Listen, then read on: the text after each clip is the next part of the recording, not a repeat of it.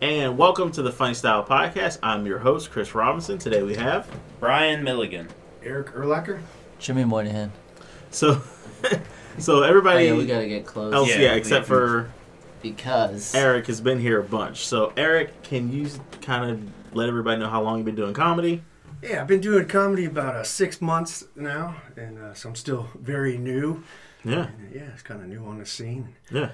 Funny story, the first time I ever went to see a amateur comedy show, it was at the local bar, Key West Bar up in Indian Harbor Beach, and this guy taps me on the shoulder. He's like, "Hey man, can you quiet down?" What an asshole! It was Jimmy. What? It was Jimmy. Shocker! Jimmy's running around telling people to shut up. I remember that exact interaction too, and I was scared because you're a big guy. And I was like, when it's like some puny, anorexic lady, I'm or like hey, shut up. Or like a 60-year-old man.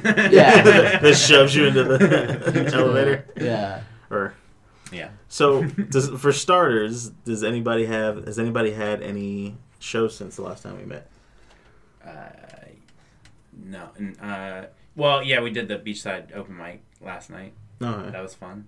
Okay. Matt Glidden hosted it. That was his first time. Mm-hmm. It was a good time. Oh, but I was here Saturday, so. Oh, well, yeah. And then the night we went up with Ken Miller. Yeah, that one was good. We didn't actually get to talk about that much. No, that was fun. We kind of just talked about Ken Miller. Yeah, because it was his podcast. I roasted Jenna Jameson last night. What? And then I did the gimmick, and that's it. So how did that come about? Yeah, so let's talk about this. The gimmick? Yeah. No. Pete Spoth messaged me, said that this woman, Jessie Lawless, was getting roasted. She's a big TikTok star. She has 1 point something million followers on TikTok. Mm-hmm. And he said that he needed help writing jokes and if I would roast her as well. Mm-hmm. And then he's like, Jenna Jameson. She's dating Jenna Jameson, right? Yeah. So I'm like, okay, cool. That'll be easy to write jokes about. And so I was just writing a bunch of roast jokes about her and all her friends, which was painful because I was in a group chat with them. And I'm like, hey, I need you guys to send me stuff that you do, your interests, your jobs, and stuff like that so I could write jokes about you. And one of them literally said, no. I'm literally trying to do my job. And they wrote, I'm a cunt and I'm worthless and I don't do anything. I'm hot. But, so I wrote jokes about him. And then the day of, Pete messages me and goes, hey, Jenna is flying down to Coco with Jesse. So Jenna Jameson's going to be there. I'm like, oh, fuck. So I'm writing jokes about Jenna Jameson. But Pete was like, just dress nice. Mm-hmm. And so I'm thinking hot girls, it's going to be crazy. So I wear a tie and a dress shirt, nice pants, shoes. I clean my shoes. I used cologne, put cologne on my chest. A cologne bottle I haven't used since 1999. It's Agua de Gio. Yeah, that's exactly what it was. I'm not sure where this night's going to go. It's literally from high school. That's supposed to be one of the best ones, though. It You can't go wrong. No, it's a banger 100% of the time. The only problem is some girls will smell it and be like, it's like the the Walmart of good cologne. Yeah, but for girls it's like cucumber melon. Yes, same time frame. Exactly. Yeah. And also if I smell a girl that smells like cucumber melon, I'm like, fuck yeah. Yeah. So That's I it's think ingrained in our brain. So I think early. girls will smell it and recognize it, but they're not upset about it. Is what I was telling myself when I was spraying it on my balls and my. At least it wasn't Axe, whatever. Yeah. He's like, I'm going a little fancier tonight. Remember the chocolate axe? Oh yeah, that was pretty dope. I like how they told you to wear clothes. Yeah. Just so you know. Don't have your dick hanging out. Yeah, I was thinking about it, and then I'm like, this might be crazy. Jenna Jameson's there. I looked down the group chat, and all of her friends are super hot, just hot ladies. One of them was Miss Petite Florida, and I love petite girls. And so like I grab a Blue Chew, and I put a couple in my pocket, and then I'm like, I'm gonna eat one. Maybe I'll like. I was thinking in my head, like it's gonna be this crazy like Fuck I'm gonna fest. get jerked off in the bathroom, and shit like that. But I forgot to. I had one that I unwrapped.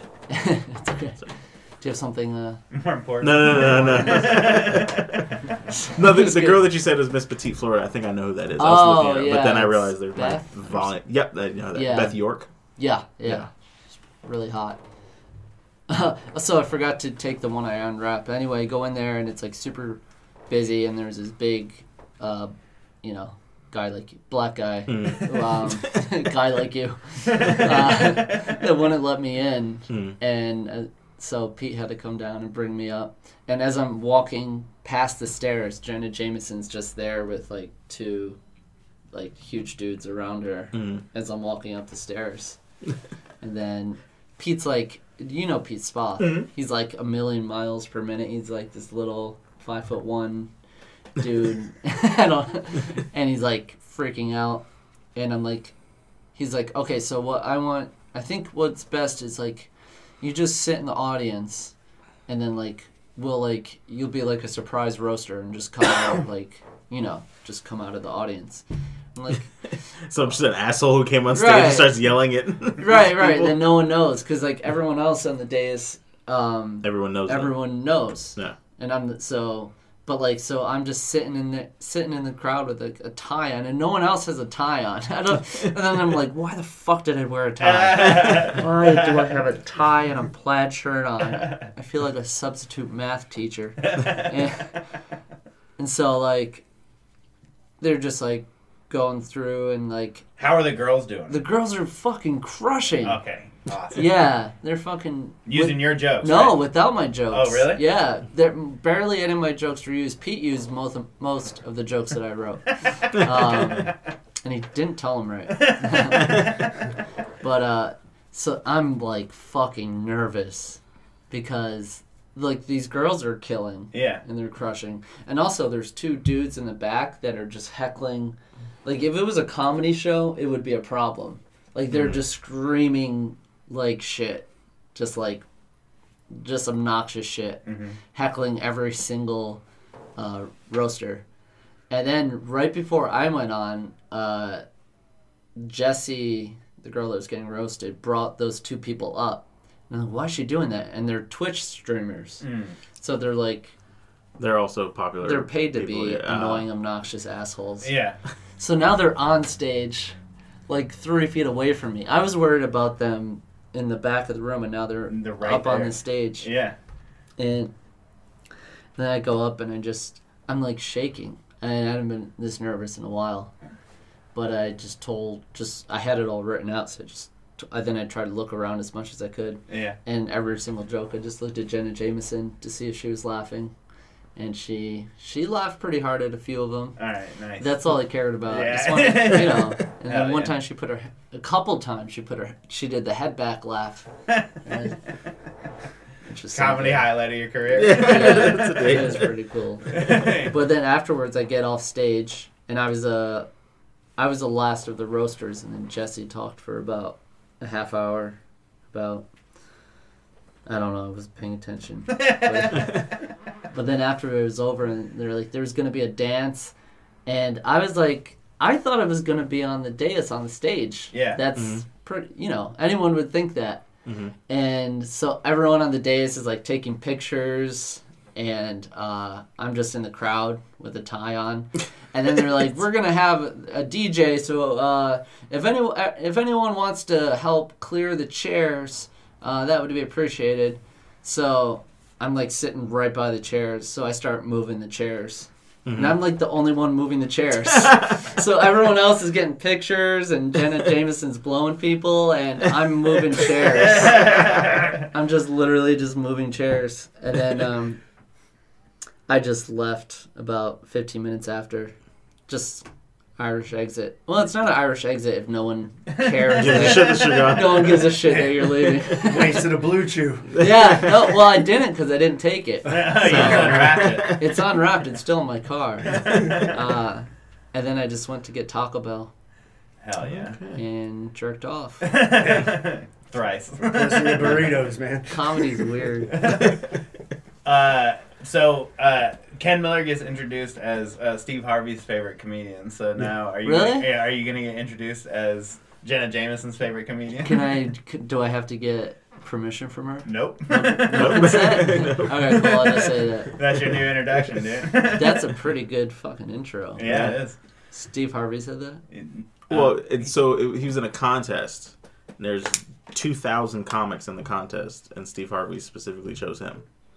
To win the contest. Yeah, because he didn't win the voting, but Steve Harvey picked him specifically over the guy who won the voting. Oh, so cool. Steve Harvey was like, this guy won the voting, but I like Ken Miller. He's so funny. Yeah. Yeah. Deserves it. It was so tell me your experience, because I've worked with Ken before. What was it like for you?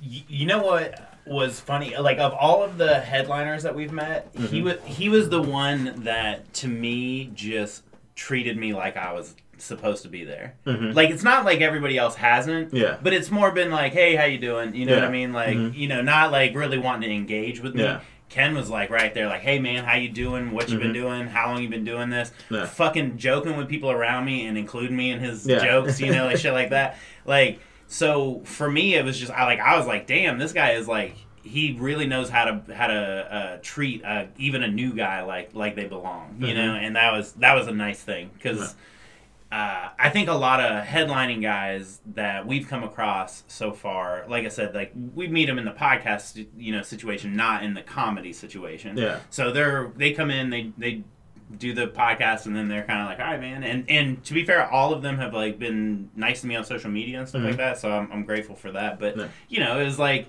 Ken was like very embracing, you know, and so I really enjoyed being around him in general.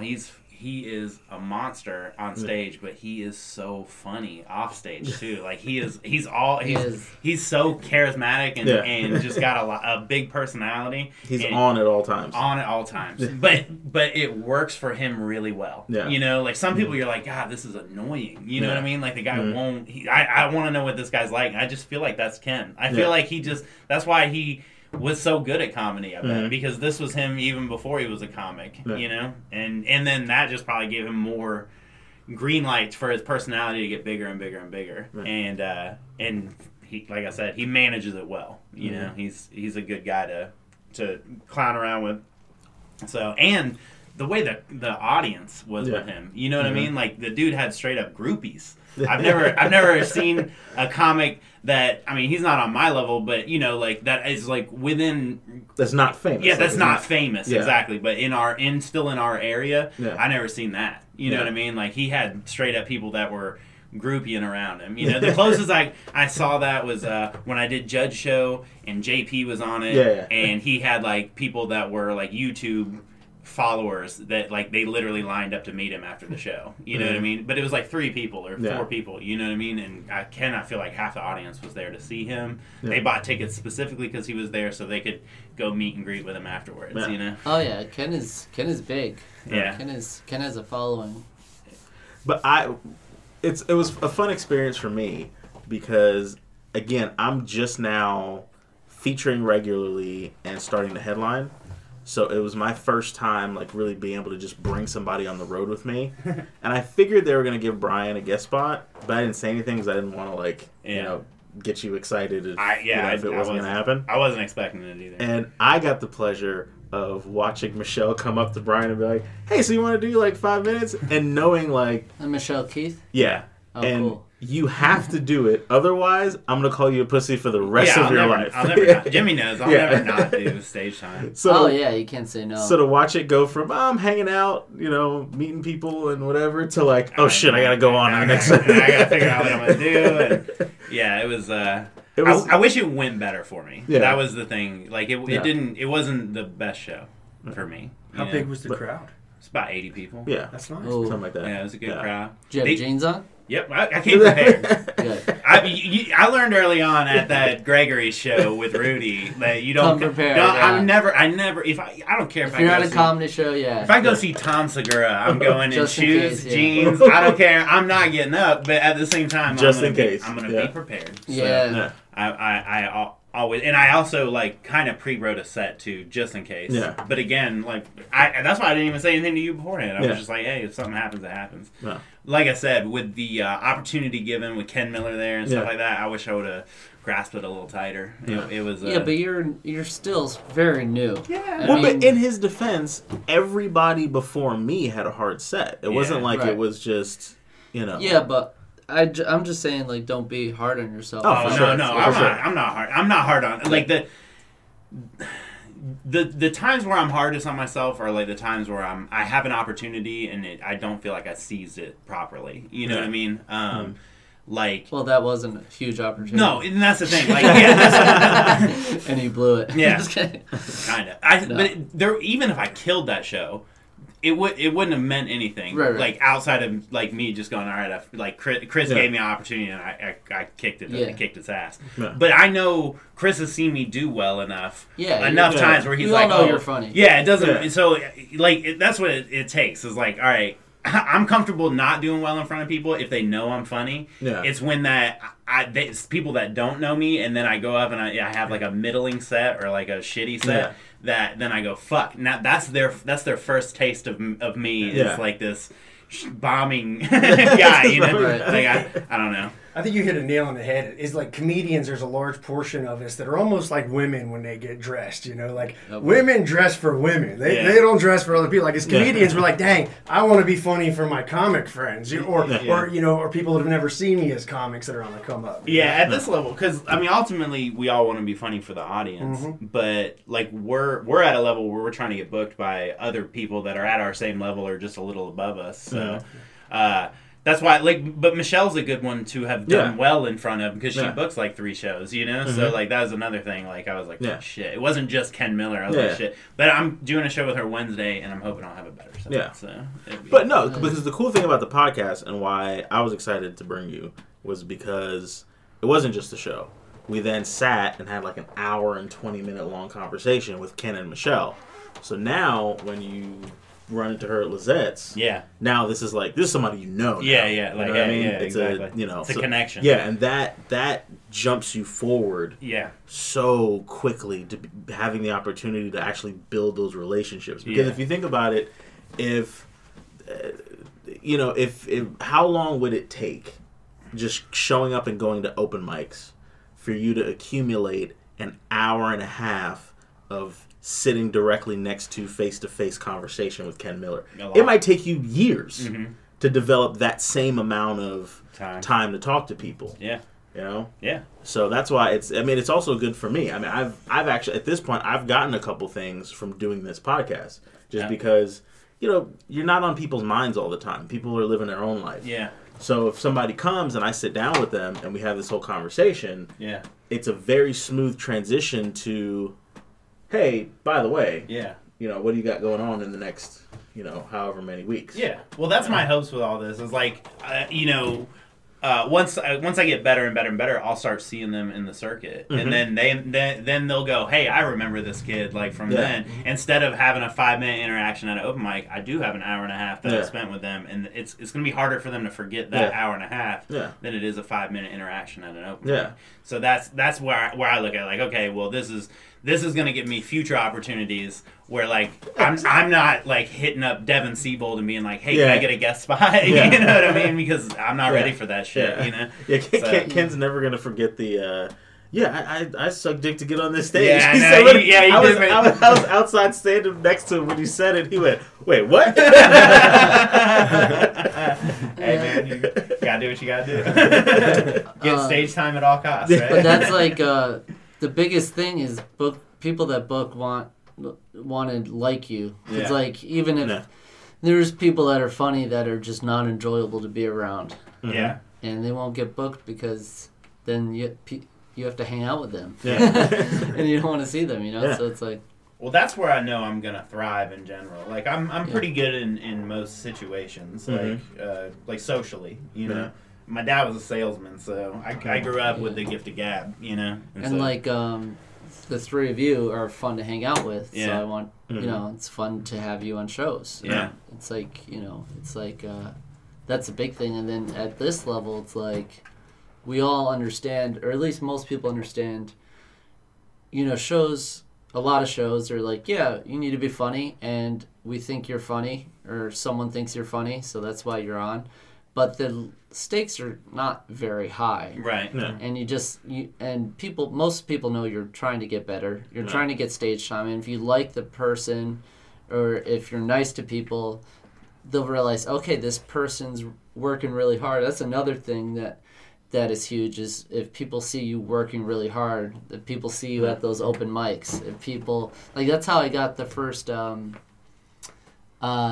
spot on Milk District, is Jake saw me at a lot of open mics. He goes, damn, coming out on Sunday.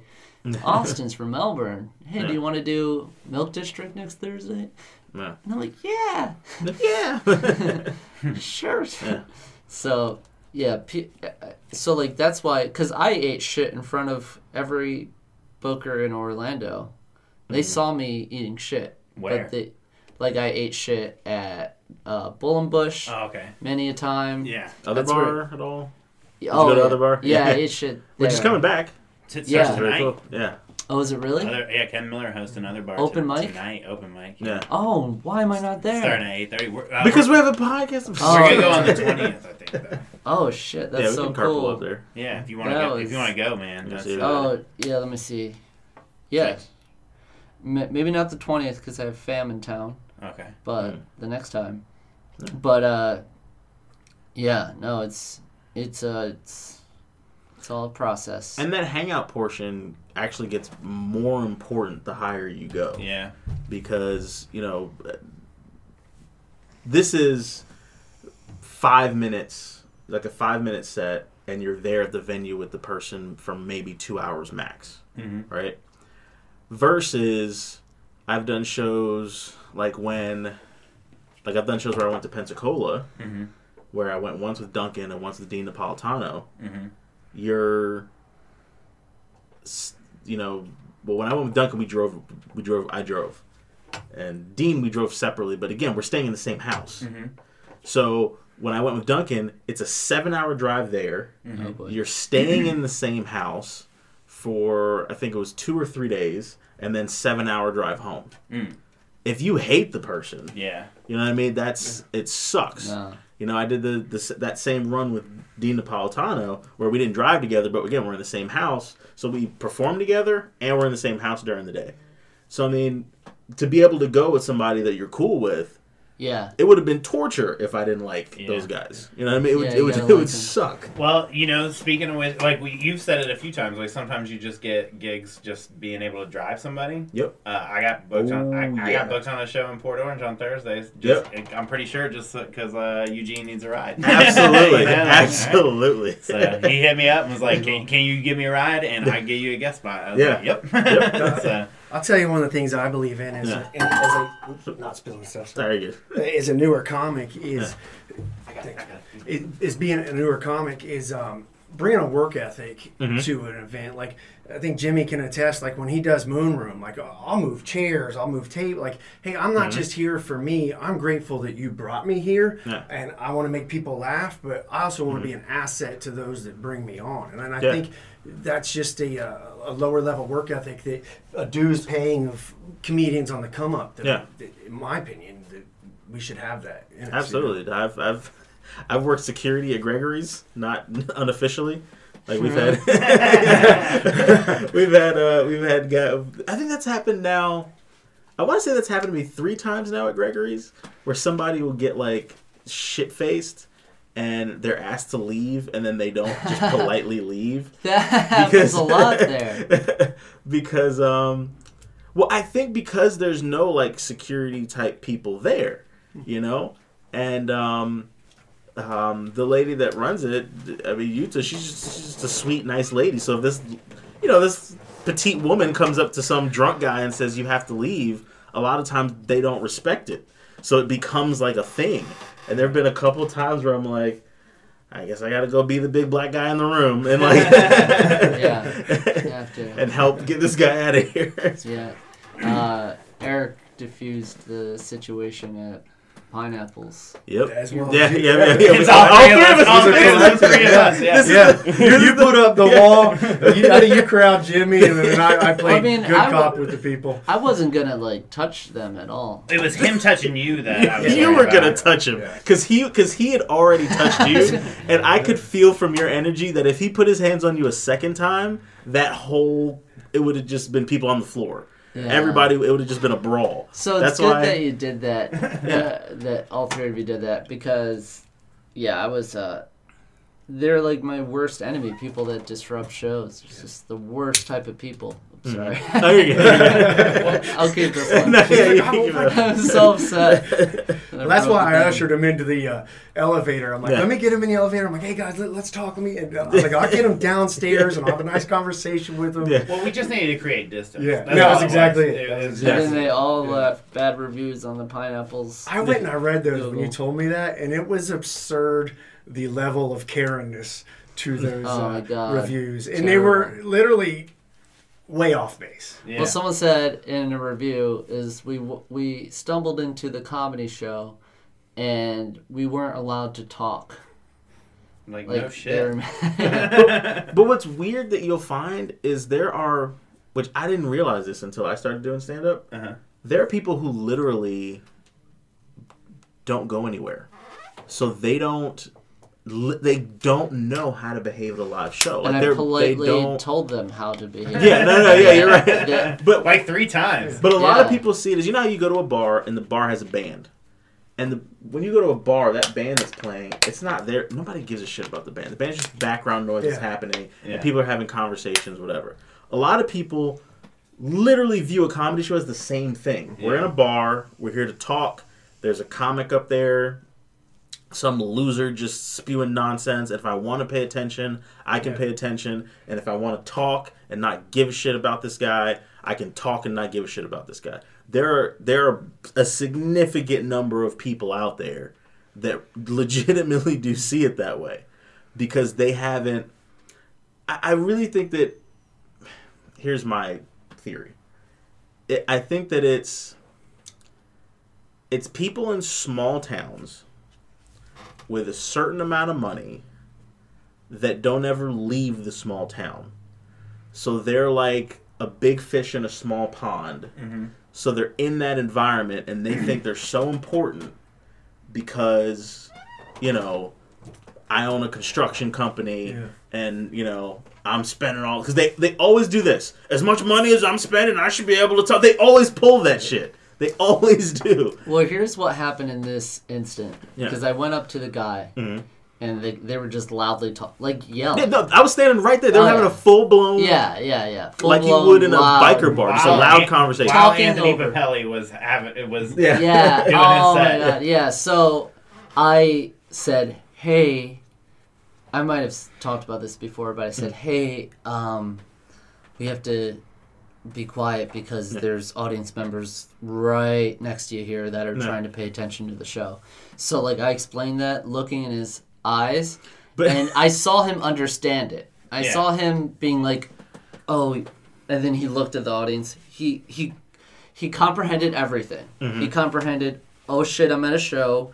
Oh, shit, there are people that right next to me looking up at the stage trying to pay attention to the show. He got all that in. But then he had to weigh, should I stop talking because that's the right thing to do? He had that here. And then he had, somebody's telling me what to do and I don't like that on the other side. Yeah. And then his wife? That was him. Well, and then so he had to decide, and there was people around, his friends were around him, and he decided to go with, somebody's telling me what to do and I don't like that. Yeah. And he acted on that. Because there's also the element of these people are, it really is, it usually is affluent white people. Yeah, but right in their 50s. In their 50s. Who just... if I'm spending money, I should be able to do whatever the fuck I want. I think it comes in all ages because I feel like most people, the best audience members are people in their 50s. No, yes, that get it, but the ones that there's like a special Venn diagram. Oh, right. Where it's like not all worst, not all of the worst audience members are 50-year-old white people, but the ones that are going to be 50-year-old white people. And kids and younger kids can be too, but they. But then you can kind of yell at. Because the thing is, like, a 50-year-old white person is not going to tolerate being yelled at by a... Because the other thing is you are young, but you also look young. So a part of what's happening is this grown man is not going to take shit from some fucking... Yeah, exactly. In this bar, in front of his wife, telling him that he needs to be quiet. Because what ended up happening was... They got to a point where they were being loud on purpose. Now it wasn't even a matter of we don't know. That's why I followed them. Fuck this kid. We're gonna talk louder and louder and louder. And it was like because when I was being talked to in the office by the GM, he was like he showed me the video and he goes they were leaving and you follow them to the elevator and I said I followed them to the elevator because they were even louder than they were in the showroom, and they were being loud on purpose. Yeah. And yes, I could have, should have. I could have just let them be loud and leave. Because when the elevator. But in my head, it's like Anthony's up there, and they're causing a scene, and I'm gonna tell them to be quiet again. Yeah. And so that's what it was so funny. I was like. Guys, you need to be quiet in here. Are you kidding? Yeah. No, I'm not, stupid. Get the fuck on the elevator. But so this actually gets to an interesting point of that happens in stand-up that I think is important for every comic to know. It is because by the time we got back there, it was the women in the group that were being loud on purpose. Because they were now throwing a tantrum, right? And now it creates this weird dynamic where because they're throwing a tantrum, now the husband's got to get in your face because you can't correct his wife. So it creates this whole... Is that Will Smith, Jada Pinkett Smith? Yeah. You know what I mean? Like, Jimmy getting smacked. Yeah. Keep my wife's name. Yeah. So one of the things that's weird it shows is correcting a male heckler is way easier than correcting a female heckler. Mm-hmm. It is you have to be very careful how you talk to a woman heckler and the timing and the tone. You don't just yell cunt at her a whole lot. So one of the things that I actually learned from Patrice O'Neal did this whole thing where he was talking about it and I started using a similar strategy. You always address the man that she's with and make it his problem. Make it a thing where it's like... You gonna let your wife do this? Exactly. It's like you're gonna just sit there and let your wife just ruin be a complete asshole to everybody. Because now you can talk to him however you want to. And you're still addressing her without directly addressing her. Because especially like... So me, I'm a big black dude.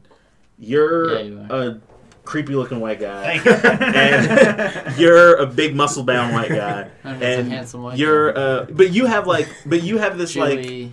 like a cute nose, boyishness where you might be able to get away with it because you're also very like silly and lighthearted on stage. You're like an adult South Park character. Like Timmy. Timmy's a child. That's what I mean, but as an adult. And less crippled. Tim. Just a little. Tim, like if his legs... Stem cell research, Tim. If his legs crippled, went to his brain. Yeah. So for anyone that's... No, so I'm on stage as a big black guy. I can't... This like middle-aged white woman, I can't just start yelling at her. It's just not gonna... It's not going to work. So the thing that I came up with, and it's like a modified version of what Patrice O'Neal does, is like and that's the other thing. I have a lot of like I'm good at crowd work, but I have a lot of prepared stuff in my back pocket to where it's like, all right, this will work in this scenario, and every time. So if you work with me quite a bit, you'll start to notice that's the same crowd work from last time. Well, that's fascinating because you're getting into the psychology of it. Yeah. Like, I am not I am directing my conversation to the male. That way he can't get upset that I'm talking to his wife a certain Well, way. also, if you do that the right way, then he starts feeling embarrassment for what his wife's doing. Exactly. And then he's the referee trying to stop. Exactly. Well, it was really neat. Thursday at Muggsy's, it was the first time that Alex put together an open mic at Muggsy's. And it really came full circle for me because the patrons that came in, it was their favorite bar. It's their Thursday. They're there to have drinks and unwind. It just so happened to be that there was a comedy show at their bar, and they had no idea. So we had to wrangle them in, and it was a very, very loud crowd. Like you said, it was like they treated us like musicians. They just wanted to get louder and louder. And Preach Carter was hosting, and he was doing a good job. And Preach is such a nice guy. And I think it was right before Eugene Singleton went up. I was like, Preach, let me be the back cop. Let me get up there and quiet this bar down. To be fair, you shut them the fuck up for like Eugene and Duncan's set because they went right one after another, and they shut up for like those two. Yeah. And then even when it came back, it never came back as strong as it was. It was like because it was like I literally had a full set that I was gonna do that was like all new shit, and I didn't want to be screaming it into a microphone. So I just did bits that I was comfortable with that I could do loudly. You know what I mean? So that the people could actually hear me. And the PA was good. It wasn't like it was like a shit PA or anything. Those people were just. They were like, we're determined to have conversations louder than people get like that. Yeah, it was loud. But it reminded me of that day with you where I stumbled into an amateur comedy show at the bar I go to. Yeah, so I remember full circle. So it really did. So I'm like, okay, I was that patron at one time. Yeah. How do I balance the two with the understanding of both? You know? Eric went up there and he goes, "Hey, everybody!" He loudly said, "Hey, everybody!" Got everybody's attention, and he goes, "If you." Whoever can be the quietest for the next comic, I will buy a shot. Yeah, I'm like, we're gonna do bar games. Everybody like bar games? Yeah, that's pretty good. Yeah, and it did shut people up for the most part. Yeah. Like there was still some people that were like, "Fuck you," you know what I mean? But yeah, it worked. But I remember Steagles, and this is where I started to learn different like tactics. Steagles it was the weirdest thing. They had a U-shaped bar.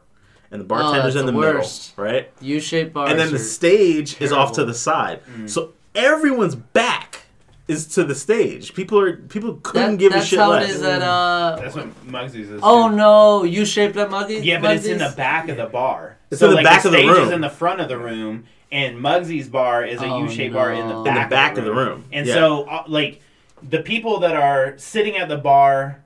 like on this side are all have their back facing. That's no good. Yeah. Okay, so has there ever been an open mic at Muggsy's? Yeah, that was Duncan. Yeah. That was Duncan's open mic. Yeah. And how was that?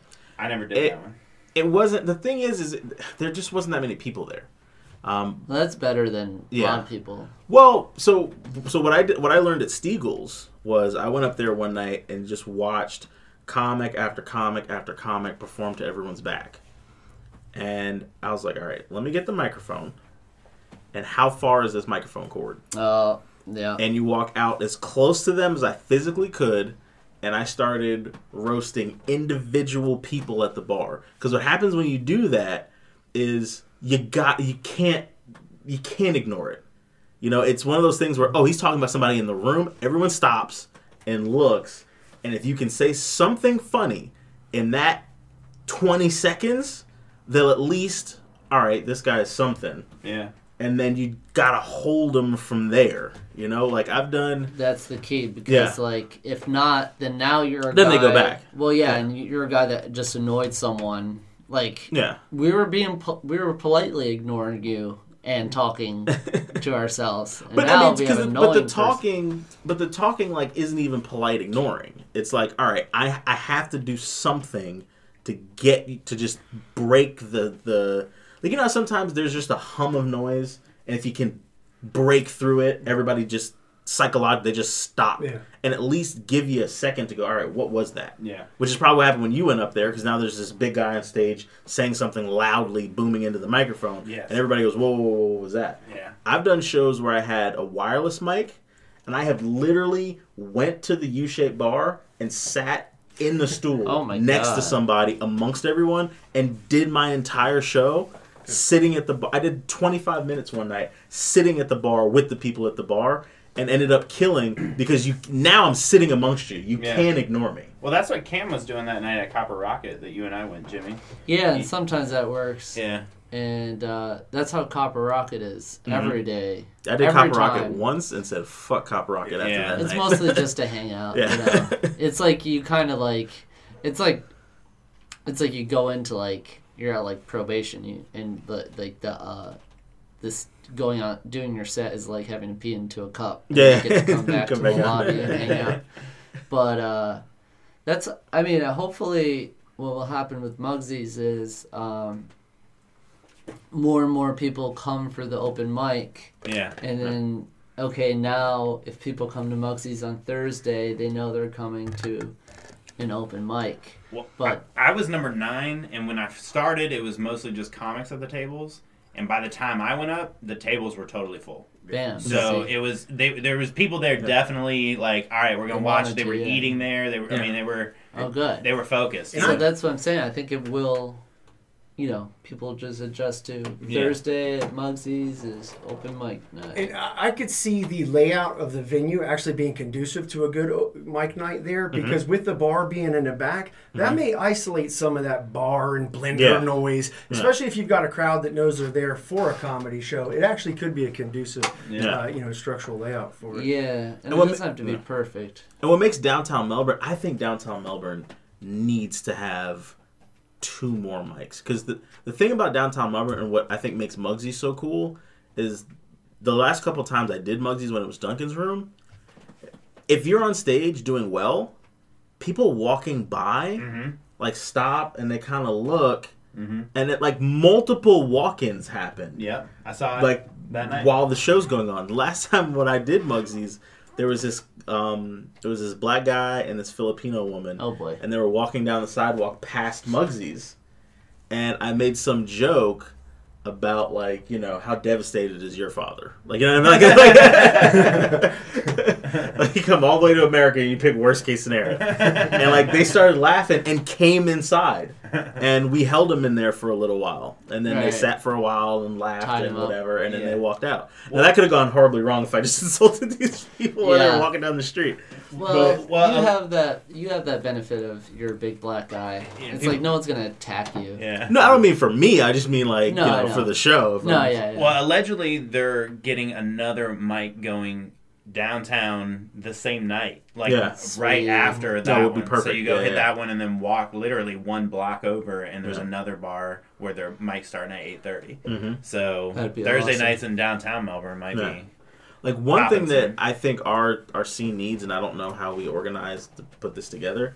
I don't think any of you guys have. Jim, have you worked with Alex Soto yet? No. Alex Soto does these shows in the villages, which are again really cool. But his thing is guerrilla marketing is like his thing.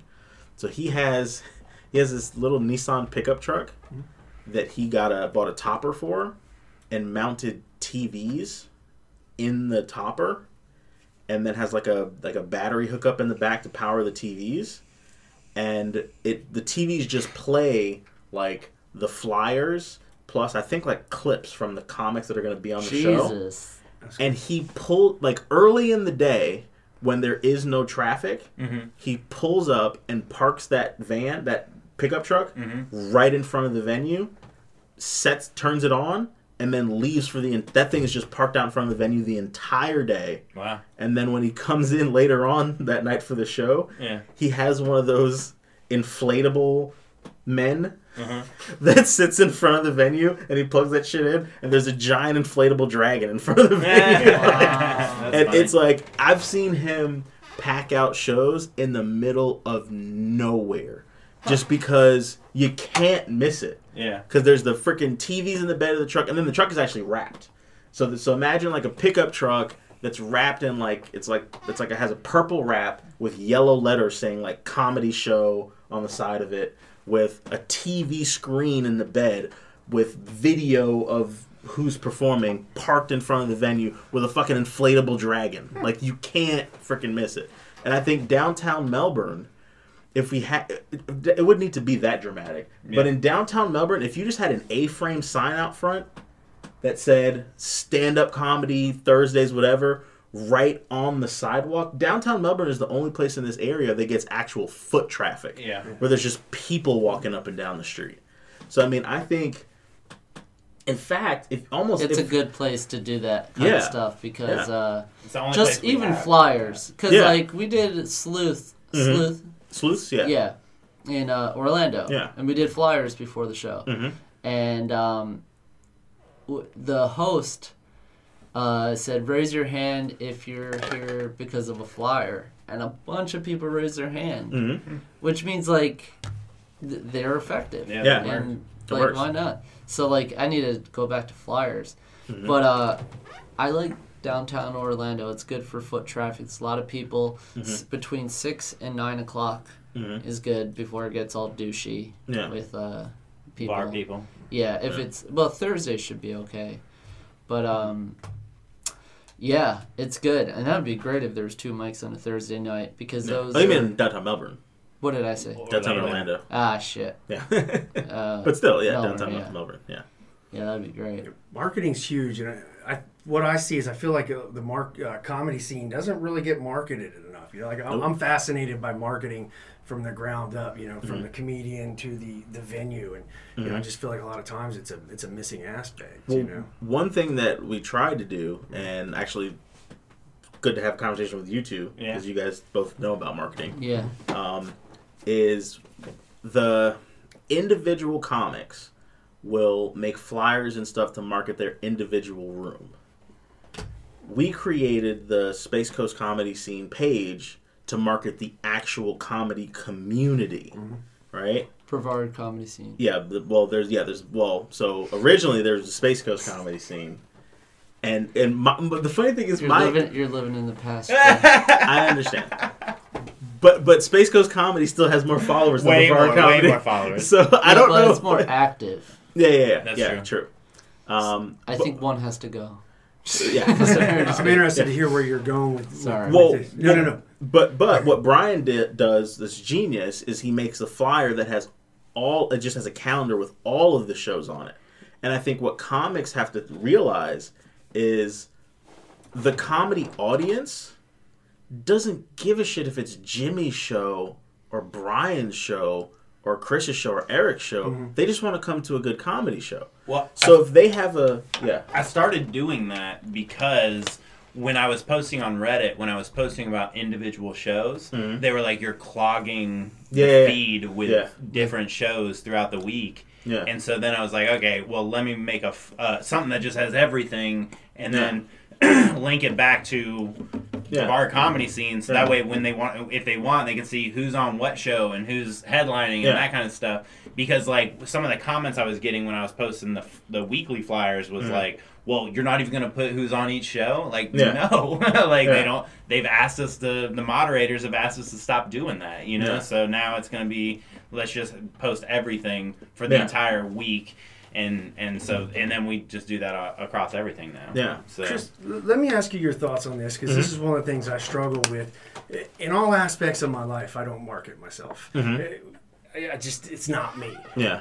With comedy, I do market myself, and I feel douchey about it, but I'll back this up. Like, let's say when I do Madcaps, Adam Lowry's room up in New Smyrna, I'll create a flyer, and he sends out a template, and I'll put a little photo on there, and I'll run ads for New Smyrna, and I'll hype it up with my photo, and I feel so douchey about that, but I want Adam or Jimmy, I do it for Moon Room too when I'm on it, I want people to be like, oh, I want to go see Eric, and I always put featuring other awesome comics, but I'm a product, and I want bookers and venues to know that when they book Eric Erlacher, the product, he's going to do the legwork and promote, and he's going to do his part to bring people in. That way, I'm also of value to the venue. But I feel douchey doing it, and I'm sure my comic buddy's like, oh, look at this guy marketed himself. Listen. What's your thoughts? Fuck all other comics. Yeah. Okay? Here's the thing. Yes. Everybody, who you need to be concerned about, right? And it's a weird balance, right? Because the vast majority of your opportunities are going to come from other comics. You know, you want to be a guy that other comics like so that you can, again, the hang out and all that other thing. However, the vast majority of the 90% of the people doing comedy are never going to be successful at it, right? Who you need to be concerned about is the audience and the venue manager owner, right? So if you do madcaps, right? One comic, let's say, doesn't want to promote themselves, so they don't share the flyer, they don't make announcements, they don't whatever. Adam, as an example, the owner of Madcaps, is like, oh, when I book this guy, I'm doing all this work myself. I'm all alone in giving a shit about this being a good show and us having a turnout. Mm-hmm.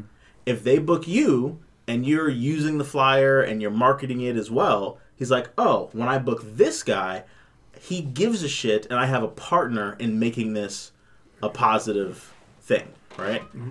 You are going to get booked way more than the comic that doesn't bother to share it, that just shows up and does whatever. Why are you pointing at me? No, I'm not.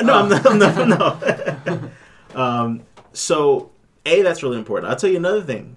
When I first started, and I have to do more, but I had T-shirts made with I had my signature turned into like a logo. Oh, yeah. And I had the T-shirts with my logo on them while I was on stage. I remember those. Yeah. And people gave me shit about it. Yeah.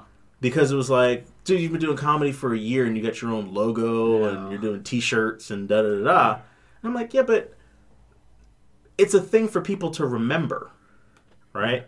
I'm going to do that. I haven't done it. My intention was to go from the logo to actually my Instagram handle. So just on my chest, it'll just say @whatever. Because now that I'm putting videos online, I want there to be my handle to be in multiple places because it's just a numbers game of trying to get people to follow you. Yeah. You know? Oh shit! You do have a video on there now. Yeah. I liked and oh shit! I opened Instagram and I saw this. Oh wait, shit! Let me see that. You doing another one? Doing another one, yeah. Yeah. That's what's up. And that is... Oh yeah, with Chris. Yeah. Okay, it's on my calendar. Thank God. Okay, good. You look good. Can I see it? Yeah. I mean, I'll probably see it like 15 times before then, but... But, so, I mean, there's so many different ways. And so we've had, again, people like Devin and other people come in. Set, you can. It's for this Friday. I'm trying to think if I'm on shift. What's today? Today's Monday. I'm on shift. Every time. That's all right. I appreciate the invite. But also, you have people like Devin that will come in and say, hey, I'm on the internet. I'm starting to make videos and stuff. And everybody will be like, oh, look at this asshole doing these corny videos, blah, blah, blah. And then years later, those people that were complaining about him doing it are nowhere. Yeah. And he's making hundreds of thousands of dollars a year off his YouTube channel. So one of the things that's very important, and we've had this conversation before, where you also got to remember a lot of the comics, and I say this with love, are very unsuccessful people in every other aspect of their life. Oh boy. So they don't come to this with a mentality of being success is all kind of rooted in the same thing. It's like work ethic, consistency, and regardless of whatever you're doing. Mm-hmm. So a lot of times when you come across these comics that have nothing going for themselves, but they are funny, all the same failure energy that they use in every other aspect of their life, they bring to comedy. True. Yeah. So they see somebody like you taking the initiative to make the flyer and then sharing the flyer and running some ads. Well, that's a douchey thing. Well, it's that thinking why they have nothing in their lives anyway. So it's a balance of you having the self-confidence to know some of these people aren't going to like this shit. But who the hell are they? Yeah, that's a good point. I tell you one of the neat things that I'm seeing, and Brian can attest to this, and Jimmy, what I'm seeing from my lower level, if we look at this as a pyramid, I'm on a lower level, and I got guys like yourself who brought me out today, Brian, my good friend, Jimmy, who's given me multiple opportunities. You guys are above me, and you're pulling us up. Mm-hmm. But I think those of us on the lower rung of the pyramid, our job is to support you guys as you go up. And you know what I mean? I think it's a symbiotic relationship that, I'm really getting that vibe from the community largely. There's a lot of guys that are either supporting those above them or pulling those up underneath them. But that is true. That is a new, unique thing in our community. I was going to say, that is true, but there are also guys that are up on the pyramid that aren't necessarily looking for the right people to pull up with them, just people that they can bring along that make themselves look better. Yeah. You know what I'm saying? Like there's in Melbourne? No. Nobody that's been around here. Yeah. I just know this is a common thing in the comedy community where like guys that are out on the road and they're hitting shows are not always bringing the best guys with them or like the guys they like the most. A lot of times it's like guys that will bomb or not do it super well so that they go up at the end and they get to be the hero of the show. Like, oh, look at this guy. He really knows what he's doing. Makes sense. I'll give you an example around what you're talking about. Dorian Gale, right? I'm sure you've seen Dorian, right? When Dorian, what? Oh, nothing. Keep going. Oh, yeah. Jimmy was shocked. Like, no, I'm not shitting on Dorian. I'm telling you a positive story about Dorian. Yeah, when Dorian started before me, but when I first started, Dorian has always been amazing at impressions. His actual stand-up in the beginning was horrendous. It's getting better, but his impressions are still way above where his actual stand-up is.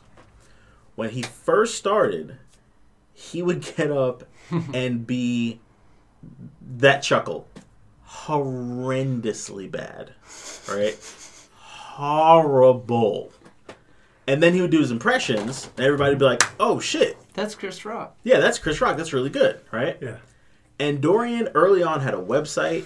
Dorian was making TikToks when TikTok kind of first started. He was making Instagram reels, all this other shit. And I remember specific local comics that are not, very important, are not actively doing comedy anymore, right? People who quit and fell off the earth.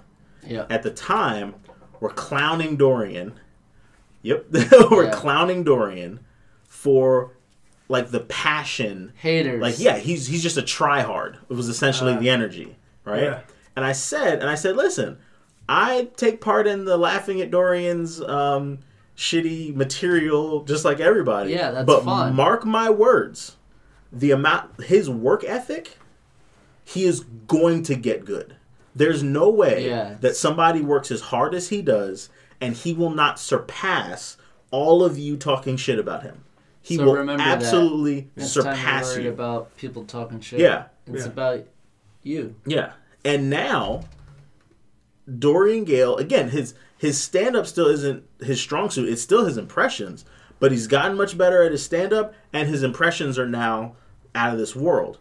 Those people, again, I think work a minimum wage job and aren't doing comedy anymore. Yeah, or unemployed. Dorian Gale was just at the BET Awards performing with Miss Pat. Yeah.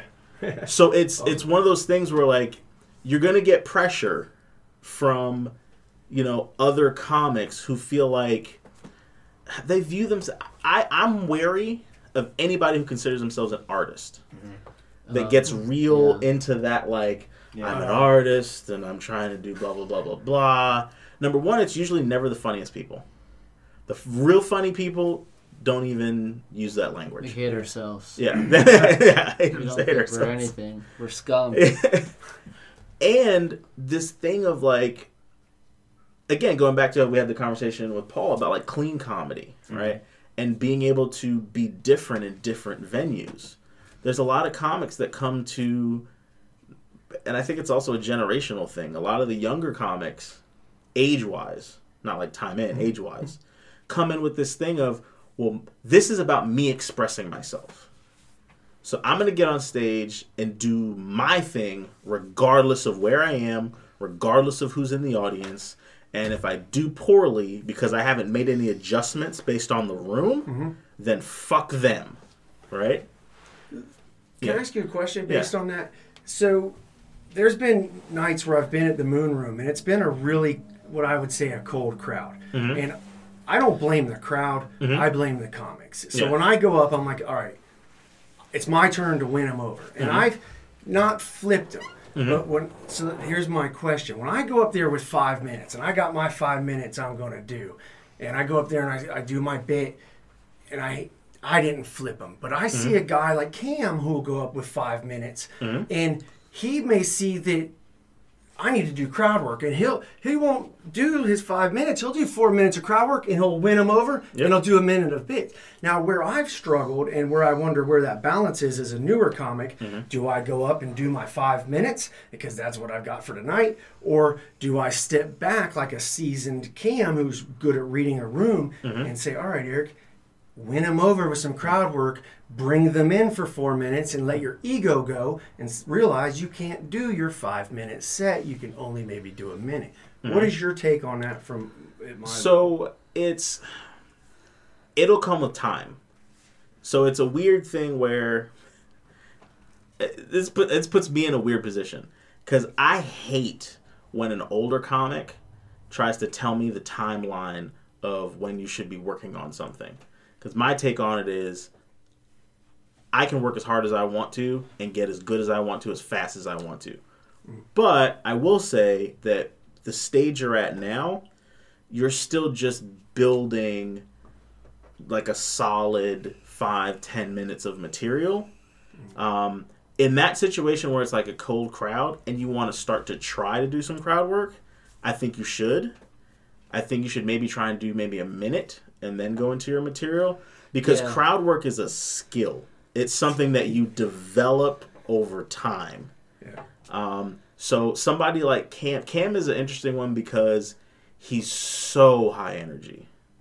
And he has a infectious personality. And I think he's brilliant. That just shines through when he gets on stage. I think he's dumb. I also think it depends on what kind of show you're on too. Yeah. Because if you're on a showcase show where you have comic after comic after comic, like Moon Room, you know what I mean? It's a showcase show. It's not an open mic, and so that literally normally just means that the level of comedy is high up there. But there's so many comics going up that night that there's going to be some that are hit and miss. Where if you're on like a 4-man show that's like paid and like you have a headliner, a feature, opener, maybe some people doing guest spots, I feel like it's everybody's job to get that crowd going by the time the headliner gets up and goes up and crushes. Because that's the job. Because everybody paid to see that person. You know what I mean? So all of the kinks of the show need to be worked out by then. All of the audience needs to be loosened up. And I mean, in my opinion, if you're trying to make the best show possible, then that is like setting up the person who everybody's there to see the best way. Right. You know what I'm saying? So I mean, maybe I'm wrong there, but that's not ever how it's good. That's nobody's mindset ever. Ever when you get booked on a show, I'm gonna set it up for the headliner. Yeah, you want to kill. Well, yeah, that's what I mean. But the booker will set it up that way. Okay, the booker will set it up where, all right, I'm gonna put the strongest comic at the end, second strongest as the feature, a strong host, and a guest spot I don't really give a shit about. You know, so that it builds that way. To it, yeah. But there have been nights where, like, there have been nights at Pineapples where the show just started off with shitty energy. And I've asked Jimmy, I said, hey, Jimmy, you want me to go up and bring the room up? And it's just an experience thing. It'll just come with experience to know how to come in and go, you know what? Because one of the things you can do is directly address the fact that they're being a shitty audience.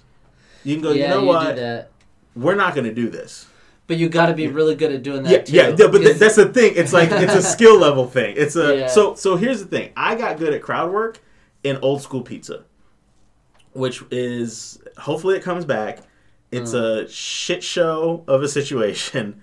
It's a pizza show, really good pizza and food.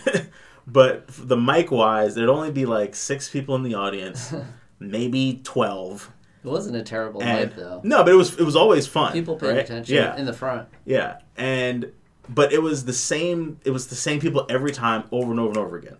So I got to a point where I didn't want to do my material because I'm like, everyone in this room has heard every one of my jokes a bunch of times.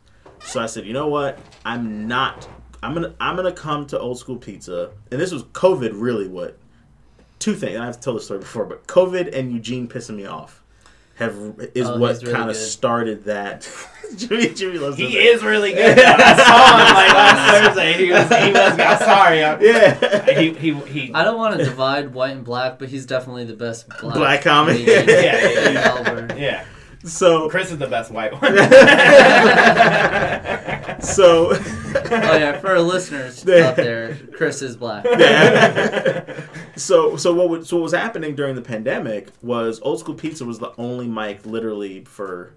It was the only mic even in Orlando. It was the only mic for 50 miles that was continuing to happen. So it was the same few people that were brave enough to keep coming out. And the same few comics. Enough. Yeah, they were stupid enough to keep coming out. And the same few comics that were stupid enough to keep coming out. So I said, you know what? While this pandemic thing is going on, I'm not going to bring material. I'm going to go to Old School Pizza with a blank mind. And I'm going to get there early. And I'm going to sit in the room. And I'm going to write about the people in the room. So at first, it was, all right, I got an hour before I'm going to be on stage. What can I write about the people in the room in an hour? And then you start kind of, all right, this guy's got a funny hat. This guy's a Jew. this guy's ugly and his girlfriend's really pretty. There's something there. And you start doing that. And I did that throughout the entire pandemic. So I did that for pretty much 2 years, almost like 18 months straight. I didn't have a plan. I was just showing up, making shit up on the spot. And then it got to the point where I would write stuff down, and then I was like, you know what? Now I'm going to stop writing. I'm going to go in, and I'm going to start to think of things off the top of my head, and I'm going to try and memorize this stuff, and then I'll say it when I get on stage. Mm-hmm. And then it got to the point where I'm not going to plan at all. I'm just going to get up, and what I see, we'll see what happens. Yeah. But that took like that was a boot camp during COVID for 18 months to get to the point where I can get up without a plan and just look at people and go, all right, based on... And the funny thing about it, though, it's all just stereotypes. Yes. Because all it is looking at somebody and assessing based on what they're wearing, how they look, and making a guess. Shallow, it's very shallow. It's very shitty. But it's being the girl at school that's like this shitty girl that's like talking shit to everybody. Yeah, exactly. You're poor. Yeah, you're ugly. You wore that shirt yesterday. Yeah, you just got to channel your inner like 13-year-old girl. From my level looking up. Mm-hmm. About 2 or 3 Tuesdays ago, you literally held a clinic on stage with crowd work. I was like, dude, you just put on a crowd work clinic. Mm-hmm. And then I watched Jimmy. I've seen Jimmy get up there and hold the mic for a second, literally just look at his crowd, and you can see that he's absorbing what he's got to work with. And then he goes into some, and I'm like, that's fascinating. And then hats off to Brian. I saw him at a show one night where, knowing Brian, I know him. Yeah. And I could see that he felt like he stumbled. But I saw him take a pause, look at the crowd, go into crowd work, and then go back into his bit. And he was mad at himself. But after the show, I was like, bro, that was such maturity and composure. Mm-hmm. To me, that was fascinating. Yeah. You know? So I'll tell you who, and I keep this, Dean Napolitano. I always sing his praises when it comes to crowd work. If you ever get a chance, because Dean will come to Gregory's and a bunch of different places around here. So if you ever see he's on the calendar, go to the show and watch. Okay. Maybe one time when he comes, because he'll come and do this podcast at some point whenever he's around. But I would want us to do like a field trip kind of thing where the whole podcast goes to watch him. Yeah. Because he's where I learned crowd work from. When I did that show with Pensacola with him, and I got to watch him in different shows. Because one of the things that's cool about working with a headliner, multiple venues, multiple nights, is it starts to remove the curtain from their act. Because what you might think watching a headliner do something is this is all fresh off the top of his head. This crowd work is him just making shit up on the fly, and it's just genius. It's the most brilliant thing I've ever seen in my life. But if you do 2 and 3 shows with the same headliner, what'll happen is you'll go, oh, okay, if it's a middle-aged white lady that's dressed like she's got a bunch of money, he's going to say this. If it's a young black guy with, he's dressed like he's in a rap video, he's going to say this. They call them no. But he has a Rolodex of stuff that he can pull from because you have experience being on stage. And then what Dean does that's what makes it so beautiful kind of to watch is he comes into an interaction with the audience member. So let's say he wants to talk about his ex-wife, right? Mm-hmm. He can come in, he'll pick a couple in the audience and start to have a conversation with them about their relationship. And he'll get into a back and forth with them about their relationship. And we'll go, God, I tell you about my ex-wife. Not realizing, now he's moved into pre-written material. But that transition is so smooth because he knows he has this whole chunk of material about his ex-wife. If he starts a conversation with a couple, he can lead he can ask them questions that will lead into his material about his ex-wife. And then he'll go on a 15-minute thing about his ex-wife, and then he wants to talk about his daughter, and then he'll go, yeah, but the great thing that it was, I was married to this woman, and I didn't really get along, but, I have this amazing daughter, and then boom, it's into daughter material. And then he'll pick a millennial in the audience and start to talk to them, and then that will swing into other material. It's so elegantly weaved throughout that it feels like you're just watching this live conversation. Yeah. But that's just experience coupled with that skill set of learning how to do it. He blew my mind. Talk about one of those moments where you feel like you're inadequate, 1 inch small. He did it at Milk District, and oh my God, he did. He did Milk District one night a while back, and he did exactly what you were saying. Yeah. And as a comic, I knew kind of. I was like, because he was just destroying. Yeah. I was like, I knew that he was streaming back and forth, but it was so flawlessly done. Mm-hmm. It was awesome. But just one thought I had is that it might be a better time for you to just do crowd work when the crowd is engaging in the beginning, like where you are now, than trying to do crowd work when the audience is cold. Because if the crowd is cold, you're already working on something that's tough to do as a new comic, and now you're doing it with a cold crowd that's not really into the. Makes sense. So, and another thing, when you do crowd work, a good place to start is the front row, especially. Sometimes I'll watch people come in early on and they'll sit in the front. I'm like, that's a conscious choice they're making that they want to be involved with the show. So it's always a good place to start. Yeah. You're not sitting in the front row consciously at a comedy show, being like, they better not talk to me.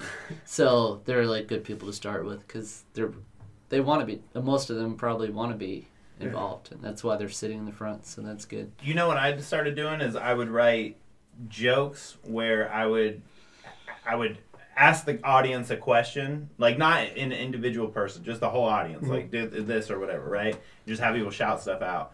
But that way I'm getting more comfortable creating a dialogue. Yeah. And I did that for 3 weeks or something. I literally had 2 jokes where I would ask the audience something, you know what I mean? And then I started, it was like listening to Chris going, well, I would sit in the back and I would pick people out. I might not write individual jokes for people, but I am scanning and looking okay, what's this person look like, or like you said, like at Muggsy's this past week, there was the old man and the younger, better looking girl. You know what I mean? Nobody said anything about them before, and then I went in, and then 6 comics after me were like, oh, this is, you know what I mean? So sometimes it's just pointing something out like that or thinking in advance. Because as soon as I saw them, I was like, all right, I'm scan the crowd. Just see what you're working with. Because just subconsciously, I did that Don't Tell show in Orlando, and I saw this guy who looked exactly like Steph Curry. Just people would say, oh my God, he looked like Steph Curry. Right. And then I didn't even think, I'm going to use that. But I was on stage, and he was in the front row. And I was pausing. I was doing something. I was not talking for a reason. And he goes, you all right, bro? And I'm like, yeah, I'm fine. Don't you have a Warriors game to be at? And then, just because it was it seemed like he was off the top of my head or whatever. But he was registered, you're Steph Curry, so if you exactly. fucked with me. Yeah. I don't want to change the subject too much, but I do have something that I think Eric can kind of lend some expertise in, and that's you own a business, man. You own a clothing company, and there's a vast majority of comics that are slinging their merch in one way or another. So I thought maybe you could talk about like the process of like creating a shirt and ordering and all that kind of stuff. Like you don't have to like give specifics of your business, you know, but like definitely like how you create your shirts, where do you send them to, how much how much does it cost for you to get a shirt versus what you're selling it for, if if it's a non-complex shirt. I know it goes different ways, but I know you know Brian. A lot about it. He's good. A lot about this. So. Can I answer that? I do want to ask one last question. One last question. Yeah. Comedically, I'm at a point where I truly feel that you got to be uncomfortable to learn to get comfortable. Absolutely. And I recognize that. And I'm struggling with, like, I want to put myself in situations that are so uncomfortable where I just walk in cold and do them. But I'm fighting the Freudian ego of not wanting to bomb a set in front of people and ruin my brand. Well, what are your thoughts on that at my level? Well, at your level, what you got to do, and again, it's so at your level, open mics feel like shows, right? But they're not, right? So you have showcases where you're there to showcase your work and your skill and your best, right? Then you have like paid shows that are like a comedy club or something like that, or a clubhouse at a whatever place where you're getting paid to perform, right? Those are the things you need to worry about brand building, right? So what I would recommend is you pick your place. So it could be Mugsy's, it could be Beachside Retro, it could be wherever. Pineapples, I think. I wouldn't say Pineapples. Here's what I'm gonna say first. Pick your place where you're like, I can come here and bomb my ass off and I don't care, right? Because I don't know if Pineapples is the place to do that, because that's because it's a showcase at this point. It's an open mic. I mean, it's a showcase with 16 people on it. It's getting competitive though, man. Like there's some good comics. Well, because you got to be. Well, because it's not just that anybody sign up and go up, right? Right. Yeah, it's not. Because you don't want to advertise it as that, because then people are like, oh, we'll just pull up the Pineapples. I had to stop doing that. Yeah. Well, people are taking kind of. Yeah. People are just showing up. Yeah. And kind of screwing. And Pineapples is also a very good show with a very good audience. Yeah. So you might want to use, like, if I was in your position, I'd use Pineapples to, like, because you're not in a position right now where you're getting spots at, like, comedy clubs. So if I was at your level, I would go, I'm going to treat Pineapples like it's my comedy club, and I'm going to treat these other mics like my open mics. Okay. So I use these other mics to build what I think is a hot set, and then I go to Pineapples and try and knock it out of the park. It's the proving ground. Yeah.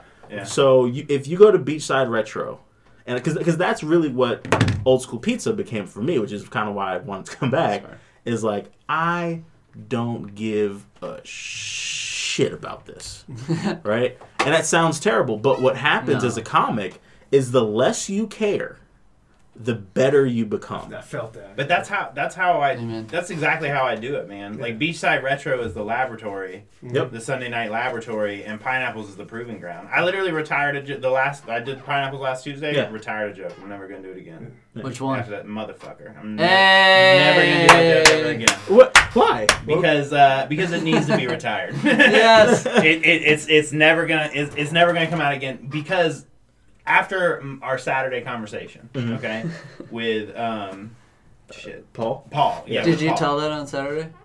I didn't do that. Oh yeah, no. I know. Yeah. After our conversation, like at the we did a podcast. Right. Yeah. Paul is like a clean comic. Paul Jensen. Yeah. He's a clean comic. He looks like a biker, totally clean, like Mr. Rogers level clean. Bathroom has paper towels. It's fine. No, it's at the front. It's by the front. It's in the front to the right. So I decided that Saturday, I was like, I'm gonna get a clean 5 minutes. Like it's got to happen. I need to have, like, because if I had a clean 5 at Beaches in Daytona, I think I would have had a stronger set. Yeah. You know. And because I had jokes that did well, but they were the jokes that I had that were less risky. You know what I mean? And so then I went home that weekend. I wrote like 5 new jokes that are like they're clean as a whistle. It's a good practice to do. Yeah. And also the thing with that joke is that I didn't think it represented who you were. Exactly. So like, and then you were, especially when you would tell it early on. Yeah. I'm like, that's not you. Yeah. And then you telling it early, it's like, so now I feel like if you tell that joke early, then the rest of your jokes kind of have to be in that same vein where they catch on. Oh, okay, he's like Anthony Jeselnik does, where it's okay, he doesn't. Well, that's what I kind of liked about the joke is that it dug me a little hole that I like to dig myself out of. Yeah. But I'm kind of like now I don't need to do it. You know, like even Tuesday night I had a strong set. I did that joke and it middled. It was all right. Like, there was people in the back going, "What the fuck?" Yeah. But it had a good response. Yeah. It just wasn't it wasn't full on laughing. But then I closed strong too. Like I had a good set Tuesday. Yeah. All around. And like Eric said, like I feel like that night, like I turned it around. You know what I mean? Like Eric and Heather had like, you know, okay sets, and then I came up, and then like the 4 or 5 people after me had great sets. You know what I mean? And so and I've done that like a few times at Pineapples because I'm always like number 3 or 4 somewhere in there usually. And so I feel like I've had that a couple of times where it's like, especially when I was doing crowd work a lot at Pineapples, like those were the sets where I felt like I crushed the most that I've ever. Like in all of comedy, I have 2 sets back to back at Pineapples that are hands down the best sets I've had. Like the Beachside Retro Friday night set I had is probably the 3rd one, but I was doing crowd work. The crowd was super receptive. You were there one of the nights. I felt like I was killing. You know what I mean? And so, but again, that's why I stopped doing that. I even stopped doing crowd work because I need, like after doing judge shows, like I need material. I need material because on shows where like the crowd work's not firing, you know what I mean? Which happens, you know? Because it's all on your brain, and sometimes like if I'm super nervous, the crowd work is not gonna go well because I'm thinking about 10 things at a time, and so like I can't just pick and choose like somebody and my brain just start populating shit to say about them, and so I kind of took a back seat to that and went, okay, I'm just going to build material. Yeah. And then talking with Paul this past weekend, I said, okay, I'm going to start building more clean material that it can be more universally funny. Yep. You know what I mean? So that way on shows where I have older folks, I've seen you do it too. You pivot material all the time, man. Like sometimes your first like 5 jokes, I feel like you're just trying to figure out what makes them laugh. And then once you kind of figure that out, oh, is it sex? Is it this? Is it that? Once you find that, then you start kind of going on a vein of jokes that you have. Yeah, but I don't have that well. Right. So I have like, I have chunks now. So like I can be like, oh, I'll tell one joke about sex and then nope, back up. Yeah. Go into it's kind of like a you're pivoting until you find the vein that they like. Yeah, like Saturday it was a lot of black people. And I knew they weren't going to like, I mean, I had black people really don't like me. It seems like I don't do well with black crowds. Yeah, we don't like you. Yeah, I know. Just for Nazi reasons. Like, you just have a very, like... So, I did, like, jokes about mental health, and they didn't like any weird stuff. Yeah. And they definitely didn't like gay stuff. Because I watched the comic before me was doing a joke about, like, wondering if he's gay or something like that, and they were just fucking dead silent. Yep. Like, why aren't you saying this to your therapist? Yeah. Black audiences are a completely different animal. It's completely I'm excited to try it. I've never done a. Don't be. I fear it. No, I am. An Apollo type room scares me. No, see, they're funnier than me. But again, like I said this a lot, like to a couple of other open micers. Like I feel like when I was a musician, right? We would play gigs, and in the beginning, we sucked as a band. Yep. Our equipment sucked. Everything that we did sucked. You know what I mean? And as we got better and better, playing more, doing different experiences, everything that could possibly go wrong went wrong. Mm-hmm. You know what I mean? Everything. So by the time we were 2 years into it, we had every bad experience that we could possibly have, and we just knew how to deal with it as it came in. And that's the same thing that we're doing as comics. but we're so new at it, we don't have all the tools and equipment to deal with each one of those situations. But after 2 years in or 3 years in, you've seen it all, you've done it all. You're you're cool as a cucumber in most situations. Yeah. So all of that information's been downloaded, and you automatically know how to deal with it. No. Do you mind if I build off that? Yeah. So I'm going to build off that and digress back to your question about the branding and the marketing and the product creation for comics. Yeah. In musicians, you toured, you did venues, and you always had a merch booth in the back.